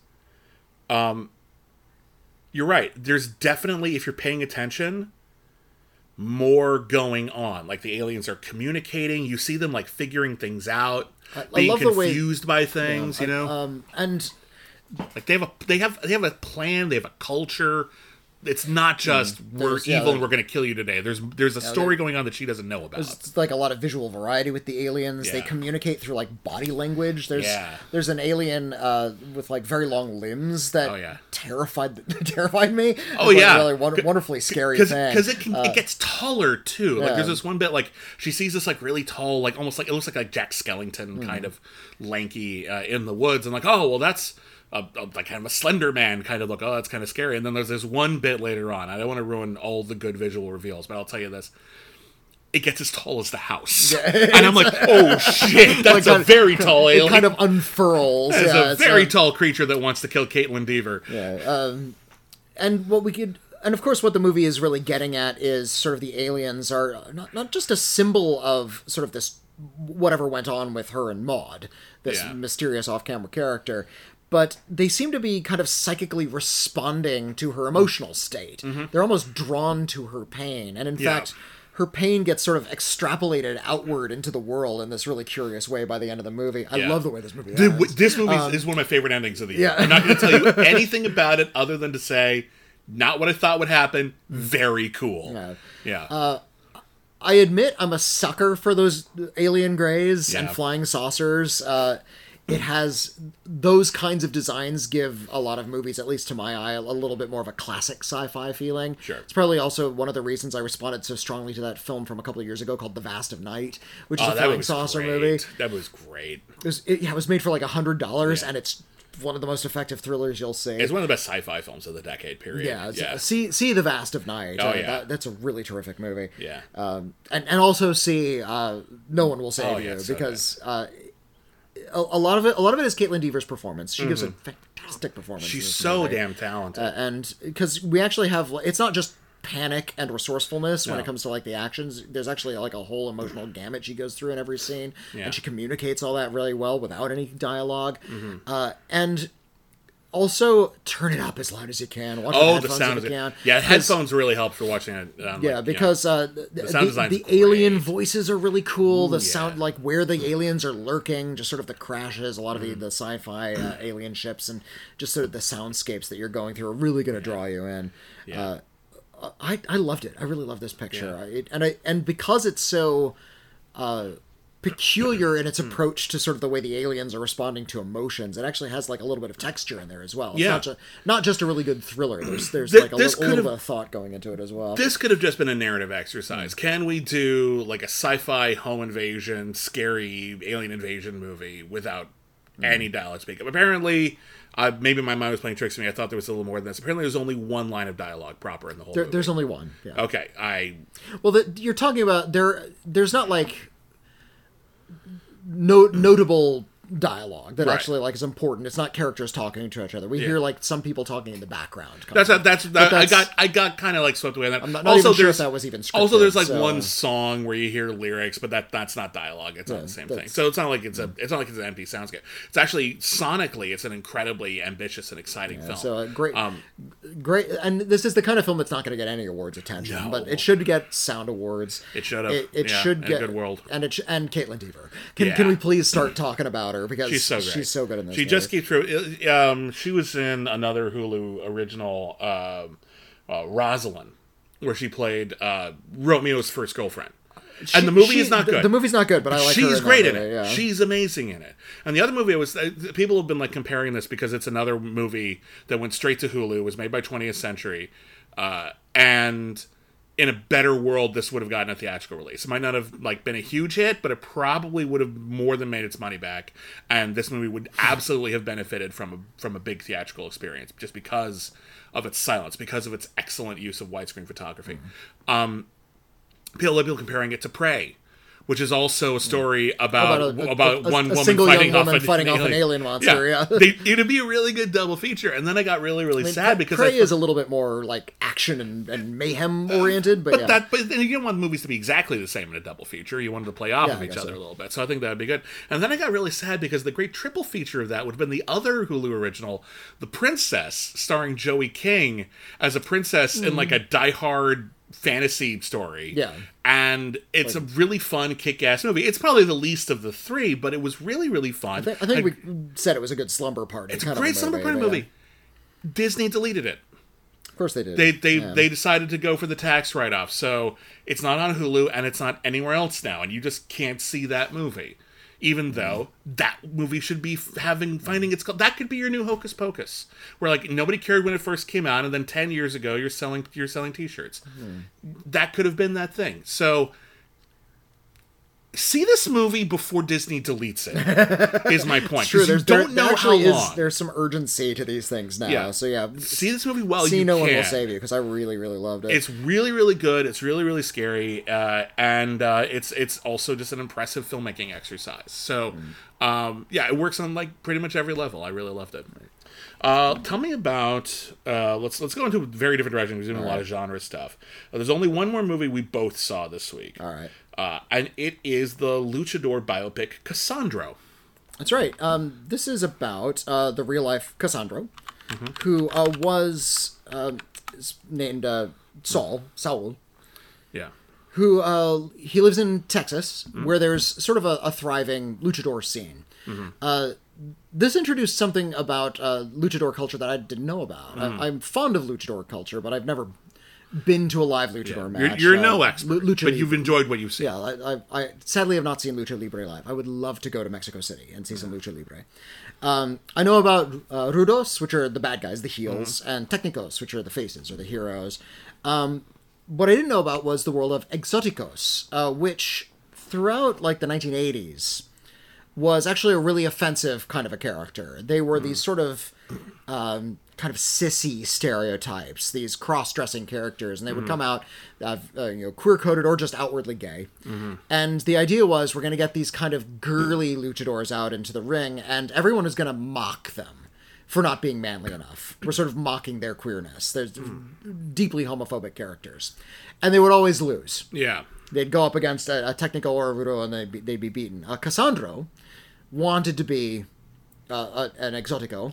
Well, he didn't want to be an exótico. He wanted to be a professional wrestler. He wanted to be a lucha libre, and he was a gay man. Developed this exótico persona, feather boas and makeup and nice, fabulous hair. But his idea was, wait a minute. Wouldn't it be great if an exótico won? Yeah, that's the gimmick. An exótico who wins. Instead of just like beating up the gay guy, let's have them be the hero, and let's undermine this cliche. Yeah. And that was he got a really interesting trainer who's like, yes, but we're actually going to make you a good wrestler as well. And he actually was. This was such a novel idea that people started to go for it. Yeah. And as a result, seeing the exótico win kind of opened up a lot of people's minds. Yeah. And he actually was kind of an important character in this ultra-masculine world of, these really manly wrestlers. Here's a gay man who is the hero. And people embraced Cassandro. There actually wasn't a lot of pushback from within Lucha Libre. I don't know that for at a least fact, but as it's stated in the movie. The movie suggests that some audiences were not so quick to turn around, but generally speaking, Cassandro was such a novelty, and he had so much personality. Yeah. And he did. He became very, very famous for this.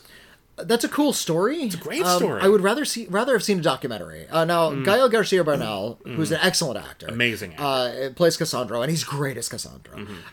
He kind of dotes on his mother. His mother kind of is wrestling with some mental health issues, and he takes care of her a lot. He has sort of a relationship with his trainer. He has a boyfriend who's in the closet. And he's married and has kids. Yeah, so they only can date on the sly. This guy, played by the DJ Bad Bunny. Plays the closeted boyfriend. All of this is interesting. Wait, no. DJ Bad Bunny doesn't play the closeted boyfriend. He plays the other guy working for his manager. Oh, I thought it was the boyfriend. No. I don't think you knew who DJ Bad Bunny. I was like, wait a minute, was that DJ Bad Bunny? No. It was. I got it mixed up. All right. It was Raul Castillo. Who was in the HBO series Looking, which is great, by the way. Right. And I love him to pieces. I think he's a really good actor. So Bad Bunny was another character. He's in it though. I'm the asshole. I'm mixing them all up. Mixing up every single actor. They're a young musician who's very, very popular, and you're in your 40s. You are not expected to know who they are. You're not expected to know who they are. I know Bad Bunny was going to play one of the DC characters. He was going to play a superhero character at some point. Oh yeah, he was. Going to play Lobo or Ambush Bug. I forgot who he was going to play. Yeah, I know they cast Bad Bunny as one of the DC what they were gonna superhero do. characters. El Muerto. He was going to be El Muerto, and apparently that got canceled. So he's isn't he like a superhero luchador, El Muerto? Yeah, basically. Oh no, actually it was Marvel. Actually, I didn't know that. Yeah, he was going to be playing a Marvel character named El Muerto, and I don't know if it was going to be a TV series or a movie. Okay, well, fuck, I have no information. Yeah. I don't fucking know. Yeah. Point being, I like Cassandro. I don't love Cassandro. Yeah. Because I feel like the filmmakers aren't really giving an interesting drama out of this. There's not a lot of, not to sort of fall back on boring screenwriting 101 stuff, but looking for the conflict or the big issue here. What's to be done? It's pretty a straightforward series of events kind of a film. And Cassandro is luckily an interesting character, so I feel like I'm being more informed than I am being entertained. Sure. Yeah. And I liked all of the information, and I liked the good performances I'm getting out of it, but it feels like almost incomplete. Like there's a vital piece of the actual story that's missing here. I had this interesting response as I was watching the movie, because I was interested in the movie and I was interested in the character. And again, Gael Garcia Bernal, great actor, giving a great performance. I hope he's not forgotten come awards time. He's amazing. But it's a sports movie. And thanks in large part to Rocky, sports movies tend to have a certain expectation in terms of the big structure. Match, There's a structure, there's a vibe of it. He's an underdog. He's an absolute underdog at the beginning of this movie. And then he changes his style, he changes his gimmick, he leans into aspects of his personality that he was kind of hiding before. And all of that is incredibly... you could argue that it's heroic, it's liberating, it's inspirational. All that stuff is true. The movie could have been this maybe schmaltzy, but very satisfying Hollywood biopic of Cassandro. And there's like this big fight he had with the son of El Santo. Yeah, and that's Hijo del Santo. Yeah, and ordinarily that would be like the end of the movie. Like the way that that scene plays out in the Hollywood version of this that they make to like win Oscars, that would be at the end of the film. That would be one of the last scenes in the film. It's not. It's in the middle here, which is interesting structurally. And what that tells me is that the filmmaker, Roger Ross Williams, isn't interested in making the cliched version of this tale. Now, ironically, I actually think in this particular context, that version would have worked fine. Yeah. Because to give that kind of classic underdog story to a character, a person like Cassandro, would be long overdue. It's you can't be upset about it. Like, good, that person deserves this old-fashioned Rocky biopic type film. Rocky wasn't a biopic, but you know what I mean. Instead, we're actually taking the cultural significance of Cassandro and sort of the greatness of the person, and we're adding a lot of melancholy to it. It's actually a very sad film in a lot of ways, and they talk a lot about like his alienation from his father and how his one romantic relationship that he has over the course of the film is like deeply unsatisfying because his lover's in the closet. It's kind of a bummer, actually, and that's a valid take on the story, I guess. Like, it's certainly, like, if that's... One could argue that that's more fair, than to not dress it up. On the other hand, one could also argue that he was a luchador. Theatricality is part of it. Yeah. And maybe that could have been more balanced.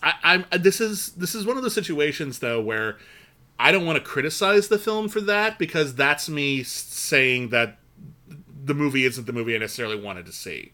And so, like, I'm not reviewing the movie we got. I'm reviewing the movie that I think would have been maybe more fun. But I don't think they're going after fun. I think they're going after more thoughtful. And I just think ultimately the movie, as you said, the actual events of the film, though sad, though meaningful, though occasionally inspirational, that drama doesn't have that melodrama and that sensationalism that would make the film as a biopic satisfying enough to engage without falling into the hackneyed melodrama and then hackneyed structure. Well, and I think we're only complaining about that. Like, I hate to make criticisms like that because it sounds like I'm longing for, like, hackneyed melodrama. Yeah, it's weird, right? But I think what that criticism reveals about something like Cassandro is that there's something about the way this film is structured, just the way its story is built, that would call for a more melodramatic telling.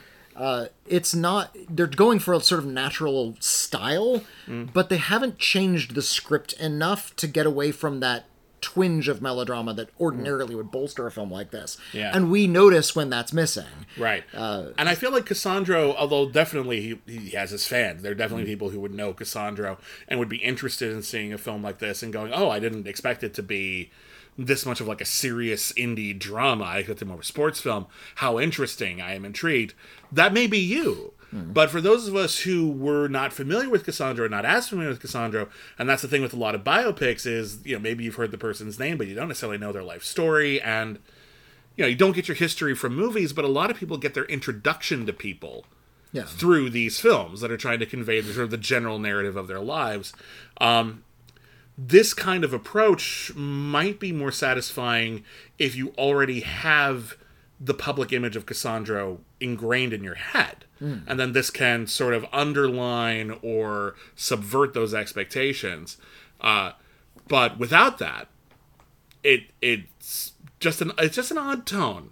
It's not a bad movie. I quite like it, actually. But it's an odd tone. It's not what I expected, and you should definitely not go in expecting this underdog sports movie. It's not that. It's a little downbeat for such a colorful character. Yeah. I would like to roll that right into A Million Miles Away. Do it. Because this is an interesting counterpoint, because A Million Miles Away does all of those melodramatic things. This is also a biography. This is about Jose Hernandez. He's played by Michael Pena. Pause for respect for Michael Pena, because I really like him. One of the great actors. He's amazing. Yeah, Jose Hernandez was the first Latino in space. And he always and this goes back to his childhood. He's the son of migrant workers. They're driving all around the farms of California, going where they can. And there's actually this montage of him going to all of the different schools. They would kind of rotate throughout the school year because his family is always on the road and he has to work in the fields. And all he ever dreams of is being an astronaut. His teacher says, what do you want to be when he grows up? An astronaut. But because he's so used to picking corn, the rocket looks like corn. Oh, yeah. So he draws corn. That's cute. A little kid. Yeah. And one of his teachers just says, you're really good at, like, astonishingly good at math. Like, you really understand numbers. Keep at it. Yeah. And of course, when he sees the moon landing in 1969 on television, his dream is clinched. He wants to be an astronaut. And the movie takes us through every little beat along the way on his way to becoming an astronaut. He finally made it into space in the early 2000s. That's how long it took. It's a long time. And there's would he been like 50 or something at that point? I think it was in his like early 50s by the time he finally got into space. Wow. But he did it. Good for him. Don't give up. Keep That's flying. amazing. And there's this sort of running line throughout the movie where he's like applying to NASA and they keep rejecting him, and he just keeps every rejection letter in the big envelope. He falls in love. That's nice. His wife is played by Alita Battle Angel, Rosa Salazar. Oh, I love Rosa Salazar. Yeah. Okay. That's an interesting age gap. Michael Pena and Rosa Salazar? But they both play, various ages throughout. Okay, I guess so. And the characters are the same age. Okay. Is Michael Pena older than Rosa Salazar? Yes. Quite a bit, is a common thing in Hollywood. It's an interesting choice. Okay, I'll just leave it. I didn't see the movie. I can't judge. Interesting choice. I'll leave it there. It goes like he has a brother who's a bit of a criminal who's encouraging him to follow his dreams. Almost every scene there's a speech about you gotta follow your dreams. I have a dream. What's your dream? To have a dream. There's early on, his dad says, there's like 5 steps to success, and here's what they are: 1, 2, 3, 4, 5, and those are the names of chapters throughout the movie. Never forget who you are. So once you think you're on the right path, you have to change path, that kind of thing. Yeah. His wife dreams of opening a restaurant, and she has to like take some of their savings so he can keep on doing astronaut training. So she actually gives up. Something I appreciate about this movie is we understand a lot of what Rosa Salazar gives up to help her husband so he can get into space. Okay. Every single scene, utterly predictable. The dialogue, pretty corny. And you know what? fucking works. Yeah. There's a reason why a lot of this nonsense works. And you sense while you're watching it, this is trifling nonsense. I understand that this is manipulative Hollywood claptrap, but it's working on me. So by the time he gets to the end, I finally made it. You're there with your grandparents, and you're all kind of misting up a little bit because you're inspired by Jose Hernandez's story. It's based on his own autobiography. Yeah. That's his story, and you know what? Good for him. I kind of like how well it was put together. Even if it is that clean Hollywood filmmaking. Yeah. The director, her name is, let me look it up, Alejandro Marquez Abella. Okay. I think this might be her first feature. Okay. And it's a wonderful celebration of Latino culture. It's a wonderful celebration of Michael Pena just as an actor because he finally gets to do that. I'll take any excuse. Yeah, he's been in a couple biopics before because he was in that Cesar Chavez movie. Yeah. You got some? What was the name of that movie? I don't know. I didn't see it. Hold on, let me see. I'll see if I can look it up. Shooter, Alliance, Flans. Cesar Chavez. Oh, it's called Cesar Chavez. It's literally just called Cesar Chavez. No wonder I forgot it. Yeah. Okay, yeah. I can see why he played Cesar Chavez in a movie called Cesar Chavez. Yeah. He was good in that one. I liked it. Yeah. Fair enough. Yeah, you were overthinking it. That's fair. But he's also really good in like Hollywood garbage. He's in those Ant-Man movies. He's funny in those Ant-Man movies. He's one of the best things about any MCU movie is when he gives a speech. He's wonderful. Here's what I didn't see the movie, but I will say this: it sounds nice to have like an underdog biopic that isn't overtly a celebration of corporate culture, because we've had a lot of that this year. I suppose if you consider like NASA to be like the man, then there's part of that. I mean, but there's only so many ways to get into space. I mean, you want to celebrate NASA, or do you want to celebrate Tesla? I'll go with NASA. Thanks. Yeah. They're the ones who actually been to the moon. Good for them. NASA takes it on the chin a little bit because when he first gets in, there's some early scenes when he gets his first job at NASA because he's has an engineering degree, he went to college, and he walks into NASA and the secretary says, "Oh, Latino man, here's your keys, and here's the cleaning supply closet. Clearly you're the janitor." He's like, and he takes the keys like, "Thanks." And he pockets the keys, and that becomes a plot point later because he actually realizes that they're doing something wrong with sort of like a rocket casing. He's like, wait a minute, I need to sort of figure out sort of the thermal dynamics of this. And he uses the keys to get into like the calculation rooms, and he just starts doing all of the work. Okay, you know what? So, that's actually kind of fun. That's kind of a cute bit. Good storytelling. I love the way they shoot those NASA sequences because, he's concerned, he wants to be welcomed into part of the team, but it's all these like square white guys. Yeah. So it's like, oh, well, here, you can take some burritos to work with you. It's like, no, I'm not going to be that guy. I'm going to eat what the white guys eat. And they eat like bologna sandwiches on white bread. It's like, I hate this. Yeah. And there's this weird shade of green that the director dresses all of like the NASA guys in. It's like, this is awful. Like it actually NASA culture is actually taking it a bit on the chin. That's good. Because it's a white men. It's like not like Hidden Figures where like the big scene is where like the head of NASA beats up a machine. It's about Jose Hernandez. Good. Using his own smarts to like prove himself to these people. Good. Who aren't accepting him because he's Latino. Well, again, like we're saying, sometimes the cliches work. Sometimes that kind of emotional manipulation gets the point across. Yeah. And that's okay when you're telling a story that's supposed to be inspirational. So inspiration, there's a formula to inspiring people. So it's effective. You can wince all you want, but it works. It's formulaic, but it's very Jose Hernandez. It's based on his book. Surely he signed off on every bit of this. Sure. So it's very hero worshipy, but he's a hero. Yeah. Let's worship him for a little bit. Let's appreciate his struggles. Let's appreciate his culture, and let's appreciate this corny ass movie that Hollywood kind of churned out and kind of get a little misty over the cliches.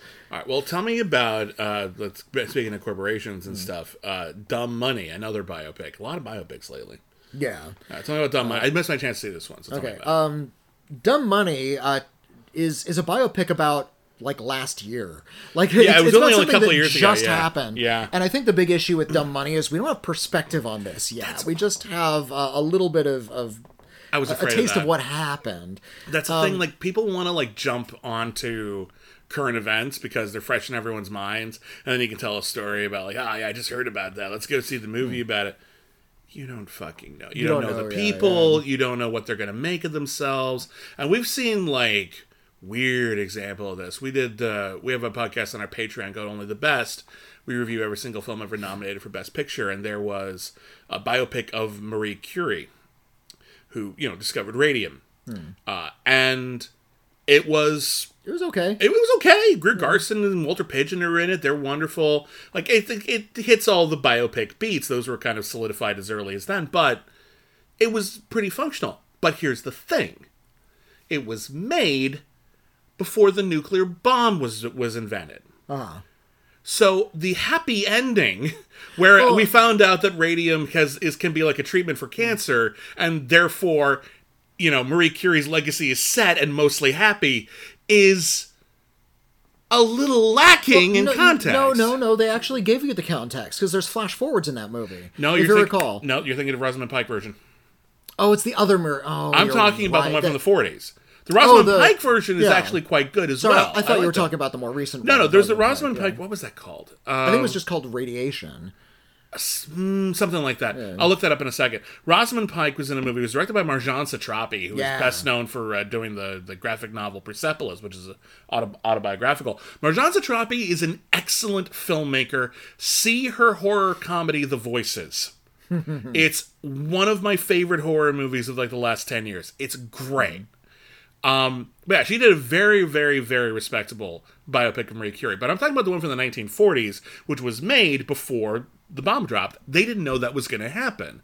So the sort of happy ending to her life was... It was called Radioactive. Radioactive, very close. Yeah. Good movie. Not amazing, good. That original Marie Curie epic was made too soon. They didn't know it was too soon, but they probably should have, because she was still alive and kicking, or was around the time they were making the movie. And boom, weird. So, another one. Remember The Fifth Estate? Yeah. The Bill Condon movie about how fucking great... It was about the WikiLeaks guy. Julian Assange. It was about how great Julian Assange was. Yeah. Like, at the end, they're like, well, maybe he's not so great. And I'm like, if you made that movie now, that would be an entirely different film. Yeah. There is absolutely no way you could get away with the tone of that movie now. Wait. Wait a little bit. Yeah, so Craig Gillespie has come along and made a movie about the GameStop scandal from like a year and a half ago. Craig Gillespie, a bit of a mixed bag filmmaker. Yeah. He did I, Tonya, which I really liked. Great movie. Great. He did that remake of Fright Night, which is a lot of people like that more than me. A lot of people really like it. I think it kind of misses the point, but it's pretty good. And Colin Farrell's great in it. Yeah, he made a 1961 Fred MacMurray movie in 2014 with John Hamm called $1 Million Arm, which is well made. That's another like cliche ridden but effective movie. Yeah, and he did Cruella, which I hated. Cruella sucked. By the way, Marie Curie did die before that movie was made, but it was like less than 10 years before the movie was made. So just in case you're writing a letter, stop.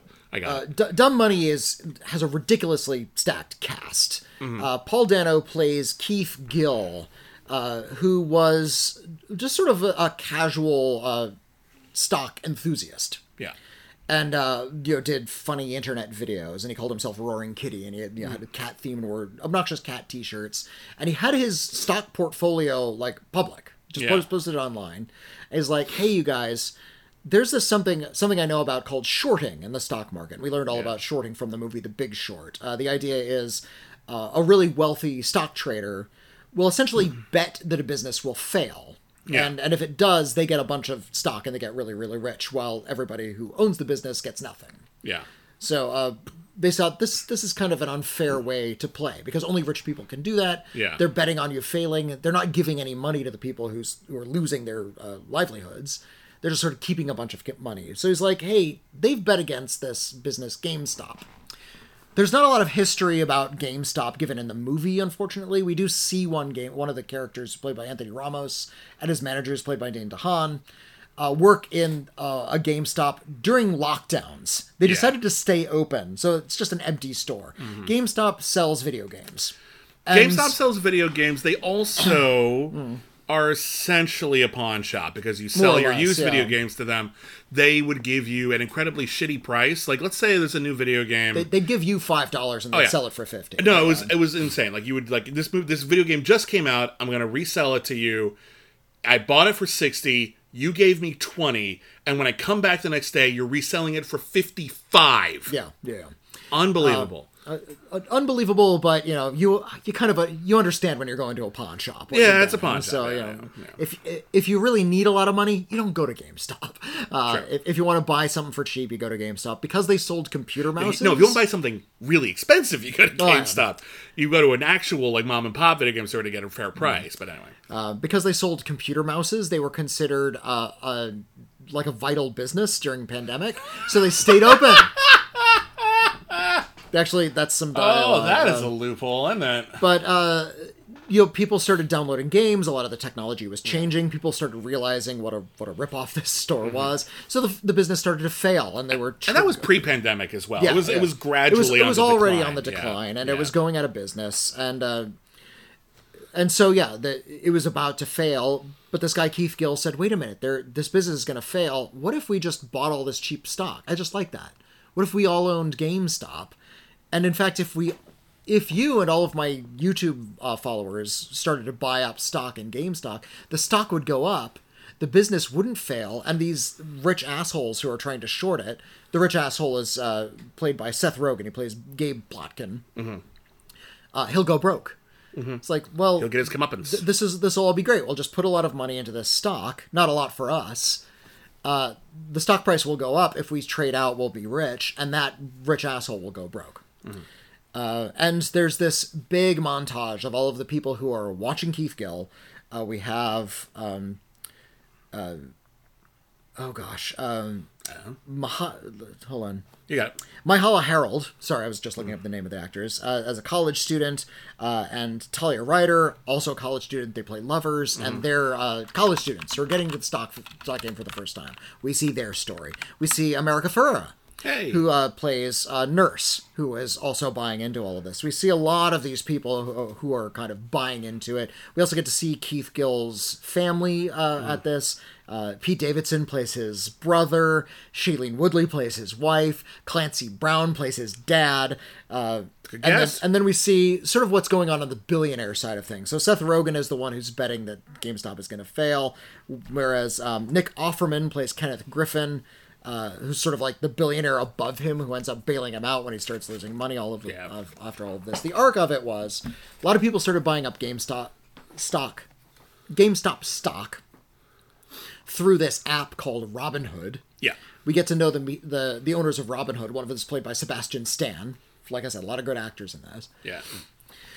And what happens when people actually mobilized and used the stock market the way it's supposed to be used, because it's been a stacked deck for so long, that the billionaires started to panic a little bit. They panicked a lot. Yeah, so there was... And they actually, made Robinhood, stop. They changed... They made a phone call to Robinhood. They said, you can't have people buying this stock anymore. Make them stop. And Robinhood actually did it. Which should... I don't know if that's illegal, but that should be illegal. That's that's the thing. It's not illegal. They could just sort of manipulate all this crap. It's just the worst fucking thing. It's designed for the rich. It's there's all these statistics the top 0.1% own 70% of all the stock in the world. Yeah, and as soon as that is actually turned against them by someone who's just using the rules against them, boom! All of a sudden the rules don't apply anymore. Fuck you. God fucking damn it. So that was a fun story when it was going on in the news. I remember it was interesting, and that it was GameStop was a little bit whimsical because it's like this business nobody cares about anymore, but that everybody knows, and one that's destined to die. All you've done is delay the inevitable. Well, the industry is not going to change. What they're doing is they're just using this dying company to make a lot of money, and the people were doing it instead. And wouldn't you know it, GameStop stock went way up. The value of the company was all of a sudden they were buying up stock initially for $8 a share, and by the end of the movie it's $350 a share. Yeah, which is a huge difference. That's an interesting story in real life.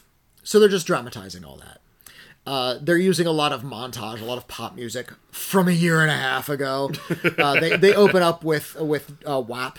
Is on the soundtrack because that was the hit song last summer. I remember when everything was wet ass. Wet and Gushy was the radio edit, yes. which is kind of grosser. It's almost worse. Like, what is it? Yeah. Anyway, it's a fun song. It's really funny. It's tawdry, but it works. It's great. Two lovely ladies singing about how much they like to get laid. Sure, great, good for you. And it's kind of humorous. I'm very happy for you. Well done, indeed.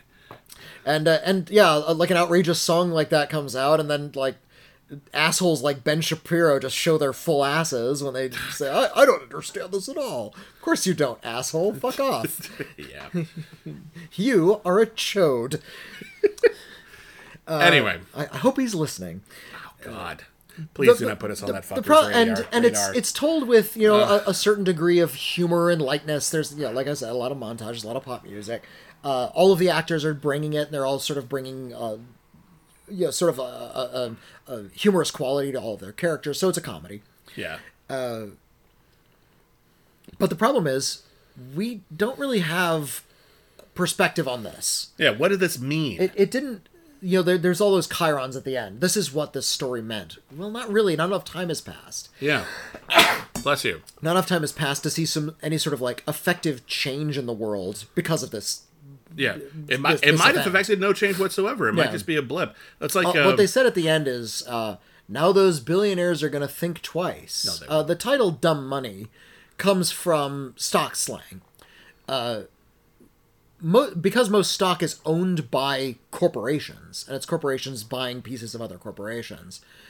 Individual investors, the people who are just sort of investing in stock and hoping to get little payouts, they're called dumb money.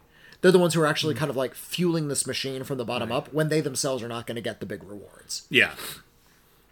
And there actually are clips from Wolf of Wall Street played throughout this movie, especially that Matthew McConaughey scene. Yeah. And yeah, so the point the movie is trying to make, and not effectively, is that those billionaires are going to think twice now. No. Probably not. It seems to me like we've just gone back to status quo. Nobody was really punished. Yeah. The Seth Rogen character. That guy. Did like the one who actually was betting against GameStop. They screwed over him. That one. All right, well. So there's one less billionaire. Good. All right, fine. Yeah, anyway. Gabe Plotkin is his name. But yeah, there were congressional subpoenas. Basically, they exposed an exploit in the system, and they're going to make sure that can't be exploited again. That's probably all there is to it. This takes place in the middle of lockdowns. There's a little bit of sort of commentary as to what we're going through during the pandemic, but it's almost backdrop at this point, which is a weird thing to ponder because it happened less than 2 years ago. The way that the entertainment industry has sort of banded together to pretend that year and a half or so when everyone was completely locked down, we're still not out of it, but the world changed dramatically for a year and a half. And we talk about getting back to normal. We were nowhere close for a really long time. People just don't make movies about that. Yeah. It's weird when they do. It happens, but it's weird. There have been a few good lockdown movies. Some were even made during the lockdown. I'm very fond of Host, the horror movie. That's a great lockdown movie. Glass Onion was a lockdown movie. Glass Onion was a good lockdown movie. There was a Romanian film I saw called Bad Luck Banging, or it's called Bad Luck Banging or Loony Porn was the title of the movie. And that had a lot of sort of drama about masks and lockdowns and being cautious about COVID and just how incautious everybody was. Yeah. This movie is trying to. It's so unusual to see something that happened. I remember from a little while ago being treated as a dramatic thing from the long ago past. Mm-hmm. Maybe it's a sign of how our memories are shortening. How history is moving so quickly, we're having trouble keeping up. We're making biopics of something that happened 18 months ago. That's definitely, I think, part of it. But I just think it's fine. They used to do that with TV movies. This is a theatrical feature. TV movies used to crank shit out. Did Joey Buttafuoco end up in the news? Within 4 months, you'd have a TV movie. Yeah. Before the end of the calendar year, you would have a cheap-ass TV movie. But maybe more than one. About whatever was salacious and in the news at the time. And it was... No one respected those movies. Those were the tabloid. Those are the Weekly World News of movies. They were just junk and trash, and they were thrown out there. Occasionally, they'd be a good one. Don't get me wrong. No one but will save you as the Weekly World News of movies. Touché, I suppose. Anyway, more biopics. Jesus, Oscar season is coming because the biopics just started filling the theaters or filling the streamers. This one's a kind of unusual one, though. This is directed by Pablo Larraín. Pablo Larraín has done quite a few... I like Pablo. I've seen a couple Pablo Larraín I've seen some of his movies as well. He's made some very good ones. He did that very good Jacqueline Kennedy Onassis biopic, Jackie, starring Natalie Portman. That movie's great. It's pretty good, yeah. I really loved the biopic he did of Princess Diana called Spencer, which is a good lead-in to this movie because Spencer was essentially about like the last week or a few days before Princess Diana decided she'd had enough and she was going to leave the royal family. And it was all about how being in the royal family, a family with this much history, this much tradition that's so set in its ways, was essentially like living in a haunted house. You're just surrounded by ghosts who are demanding that you be just like them. Yeah. And it's very effective.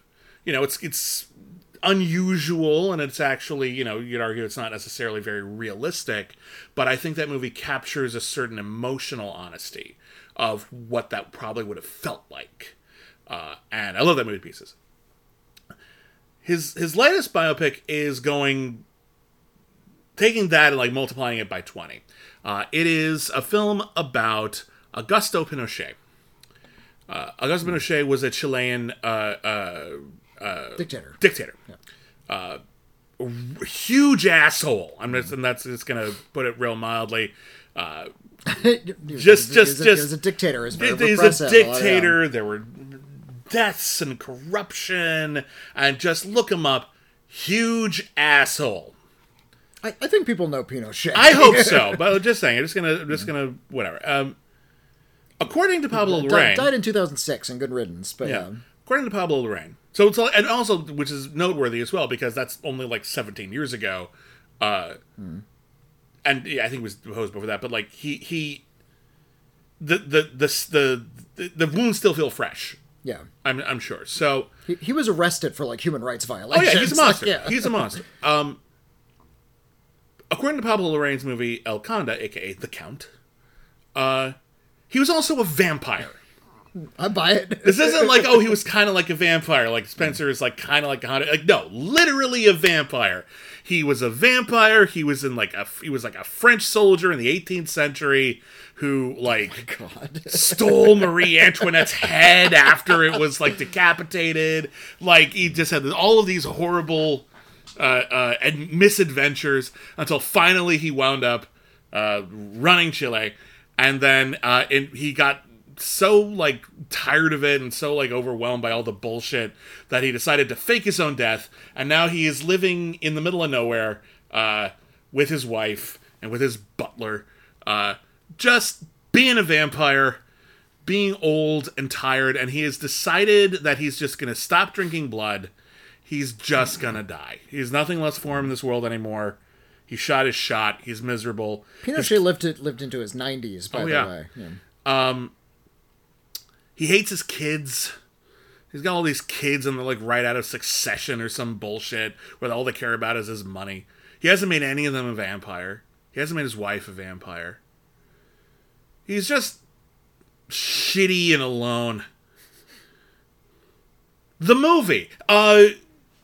That's like the movie. That's my way. That's right. The Shitty and Alone, the movie. It's shot in this very pretty black and white. There's a subplot. Like Sorrentino kind of a movie. It kind of does have that kind of like elaborate sort of almost gauche prettiness to the presentation, even though what's actually happening is like really like there's a lot of absurdity. Like he doesn't just drink blood. He like rips out someone's heart and like puts it in a blender and drinks it, like the whole heart, which is kind of funny. And if you think about it, it's gross, but it's kind of funny. It doesn't really come across terribly funny to me. There's a whole subplot about how the church has found out that like he's still out there, and they're looking for an accountant to put all of his corrupt financial affairs in order. And they're going to send a sleeper agent, a nun, to go into the family, uncover all of their missing money. They'll take it for the church. And surely this woman will be incorruptible. Except, who can resist the siren song of Augusto Pinochet? Because over the course of it, you start thinking that, oh wait, this might not be an act. She might actually be into this guy. And will she be corrupted? Will she become a vampire? Will everyone become a vampire? Will all the vampires, kill each other at the end? There's a twist in this movie. I'm not going to tell you what it is. But there's a thing that happens in this movie that is clearly supposed to be a surprise. And I literally thought to myself, 10, 15 minutes before that happened, you know what would be the stupidest thing that could possibly happen in this movie? Is if this happens. And then 15 minutes later, it did. And I was like, no! Is it effective? No. It's actually stupid is one thing. No. It's actually, kind of insulting. There's this weird... It's hard for me to judge this movie because obviously this is made by a Chilean filmmaker and it's about something that's very, very close to them. And, I can't judge what it's like. This would be like if watch someone from a completely different country watch some kind of biopic of Donald Trump where he was a wolfman, and it's sort of how do you really gauge that from outside of that perspective? I just can't. I'm not going to pretend that I can. I cannot judge it on those terms. All I can do is look at it from the outside looking in. I find the metaphor that this fascist is a vampire to be on the nose, and frankly, it doesn't add much. It's pretty obvious. It's just basically, these evils, he's a vampire. I'm like, oh, okay. Are we doing something with that? No, not really. Oh, okay.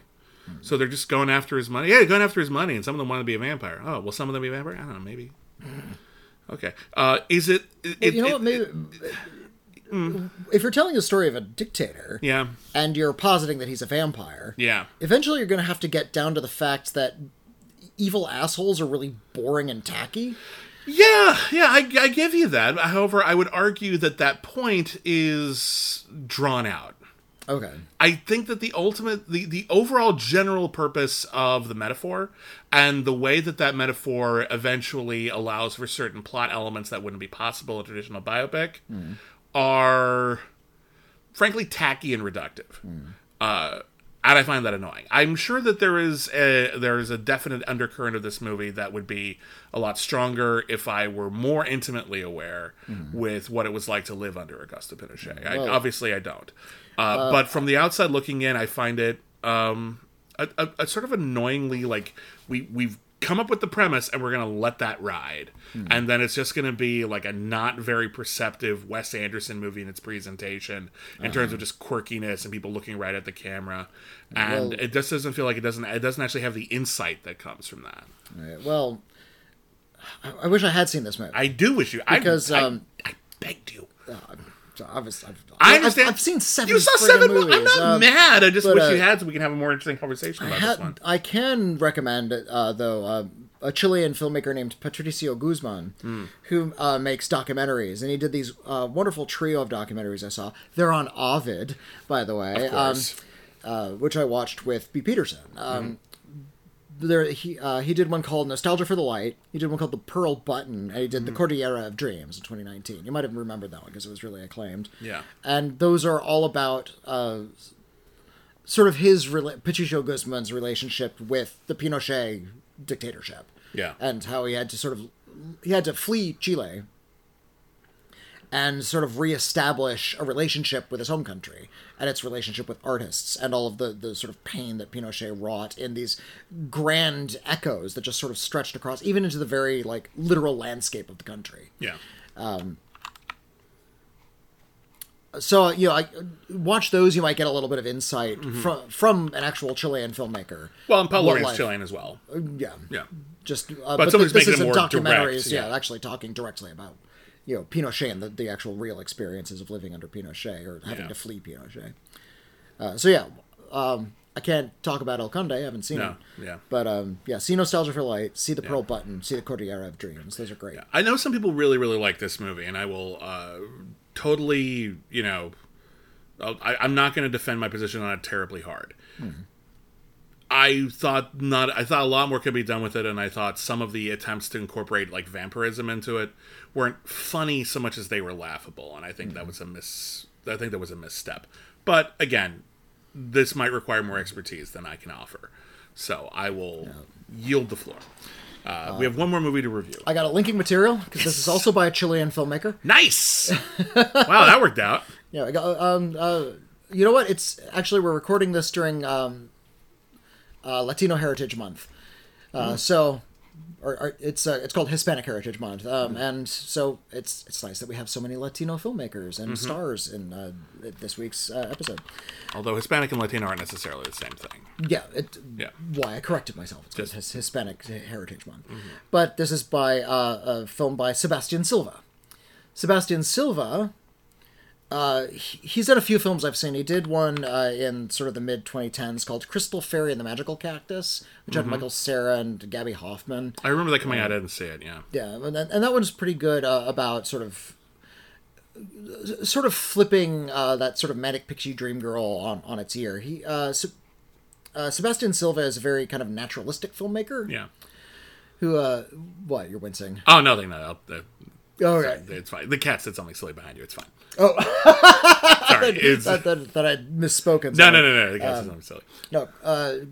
He tends to tell these sort of stories about where the stories are told in these little kind of social awkward moments rather than these big kind of story-based beats. Yeah.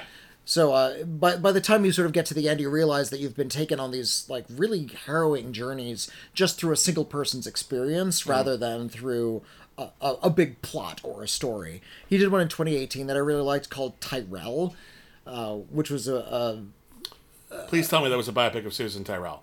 I wish. No. It's actually was a film very much about racial panic. Okay.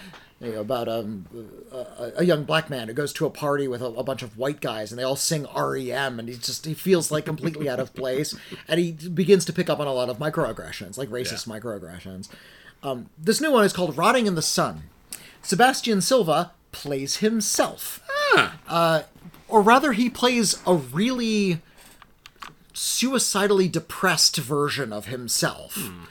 And he plays a filmmaker who can't get funding for his movies. And he's really put out by that. He is online too much.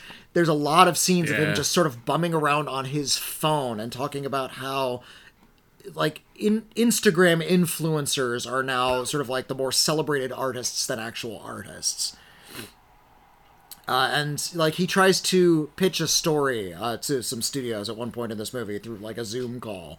And he's just like, yeah, and here's my story. And he's kind of, like, half-hearted about it because doesn't feel much passion about anything anymore, and nobody's responding. Yeah, we've seen that kind of story before. Well, it would also star this one Instagram influencer. And they're like, oh, they've, like, really brightened up. Oh, that's really great. And so, yeah, that just sort of puts him off. The way he spends his days is he goes down to these beaches where sex is just happening. So he's a gay man. There's a bunch of gay men on this beach, clothing optional beaches, a lot of full frontal male nudity. You want to see dicks? There's dicks everywhere.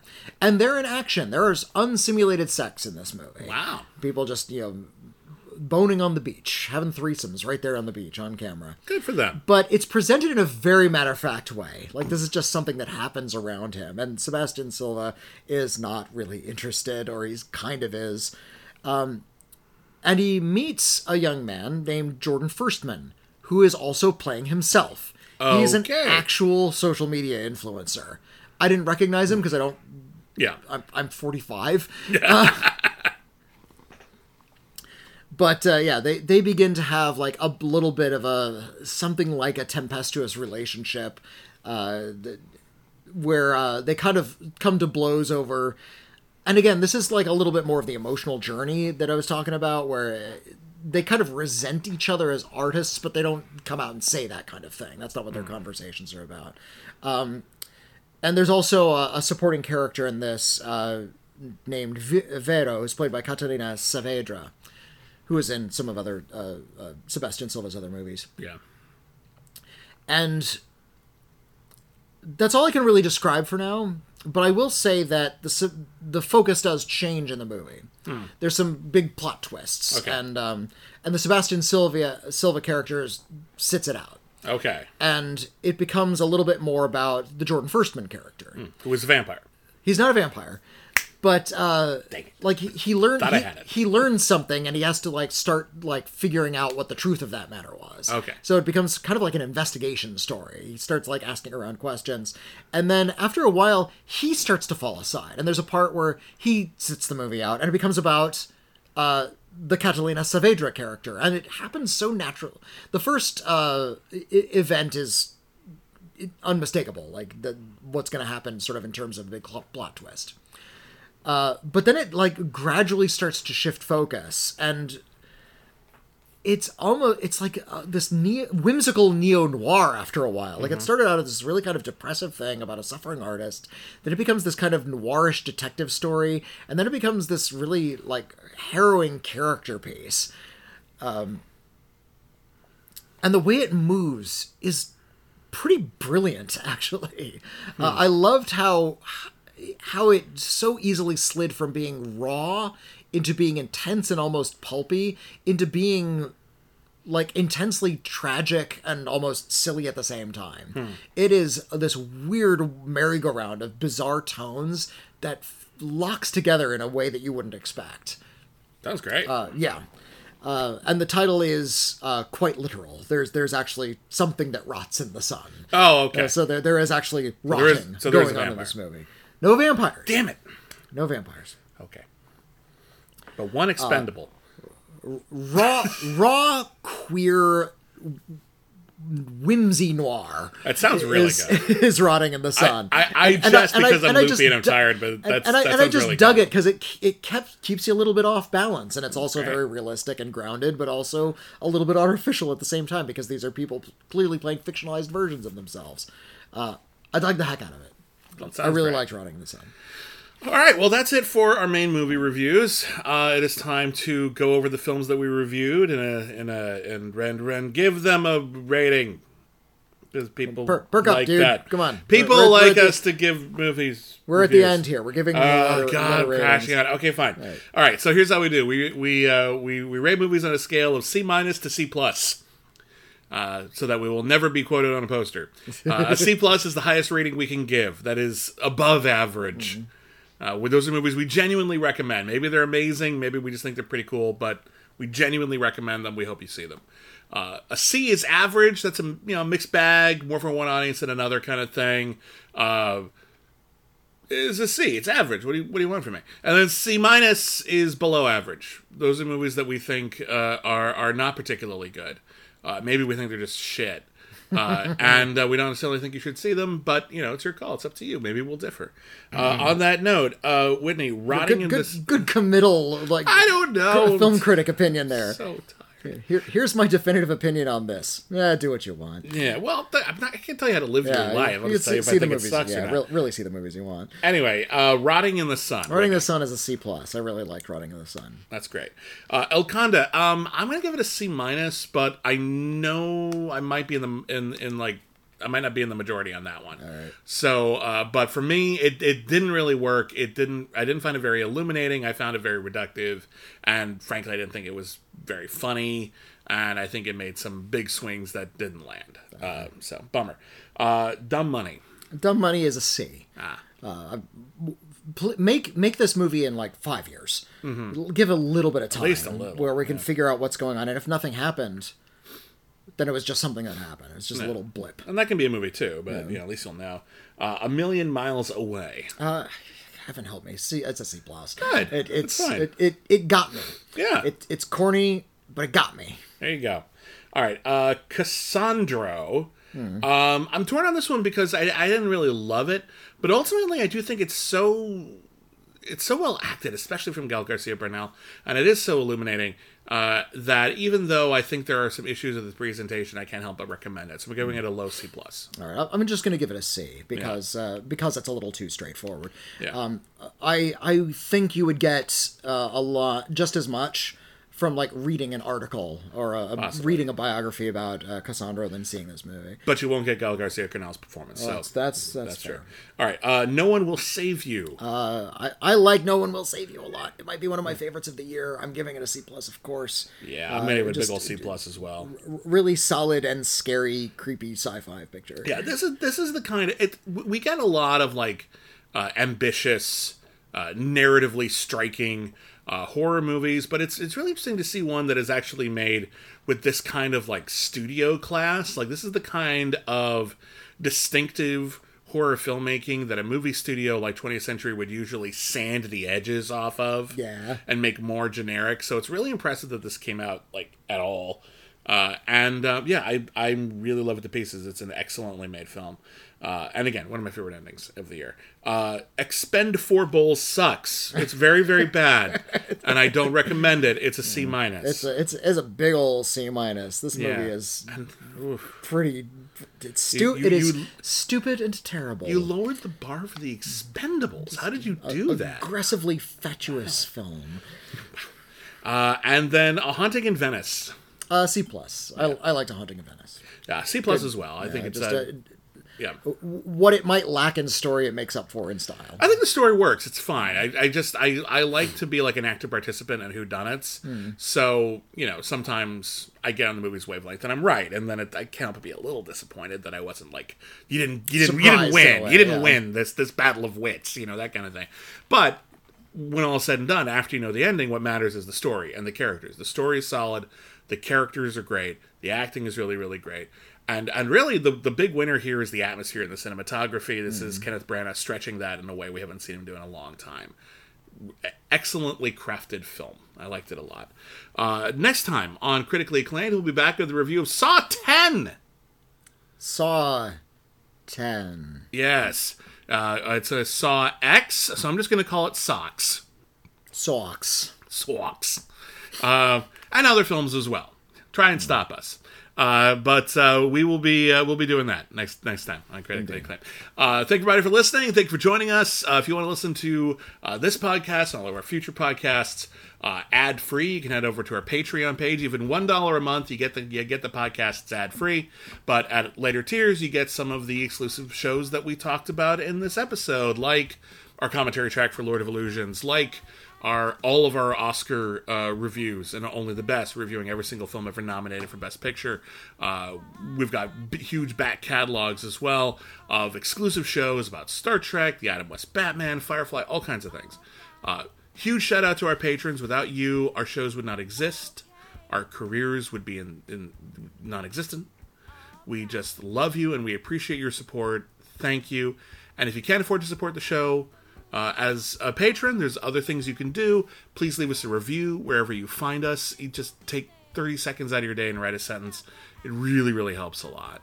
You can also follow us on the social medias. We are at Critic Acclaim on Twitter and Blue Sky, and I am at William Bibiani on all the social medias. Same. I'm on all the socials. I'm on Instagrams and Blue Skies. I still have a Twitter account, but I don't check it as much as I used to. Yeah, he's at Whitney Seibold, by the way, in case you're curious about that. And I guess that's about it for now. So thank you, everybody. Have a wonderful week, and never forget, everyone's a critic. I don't know why I said it like that. You're a silly mood. Never doing that again. I want to go to the midnight show. I'm sorry, what?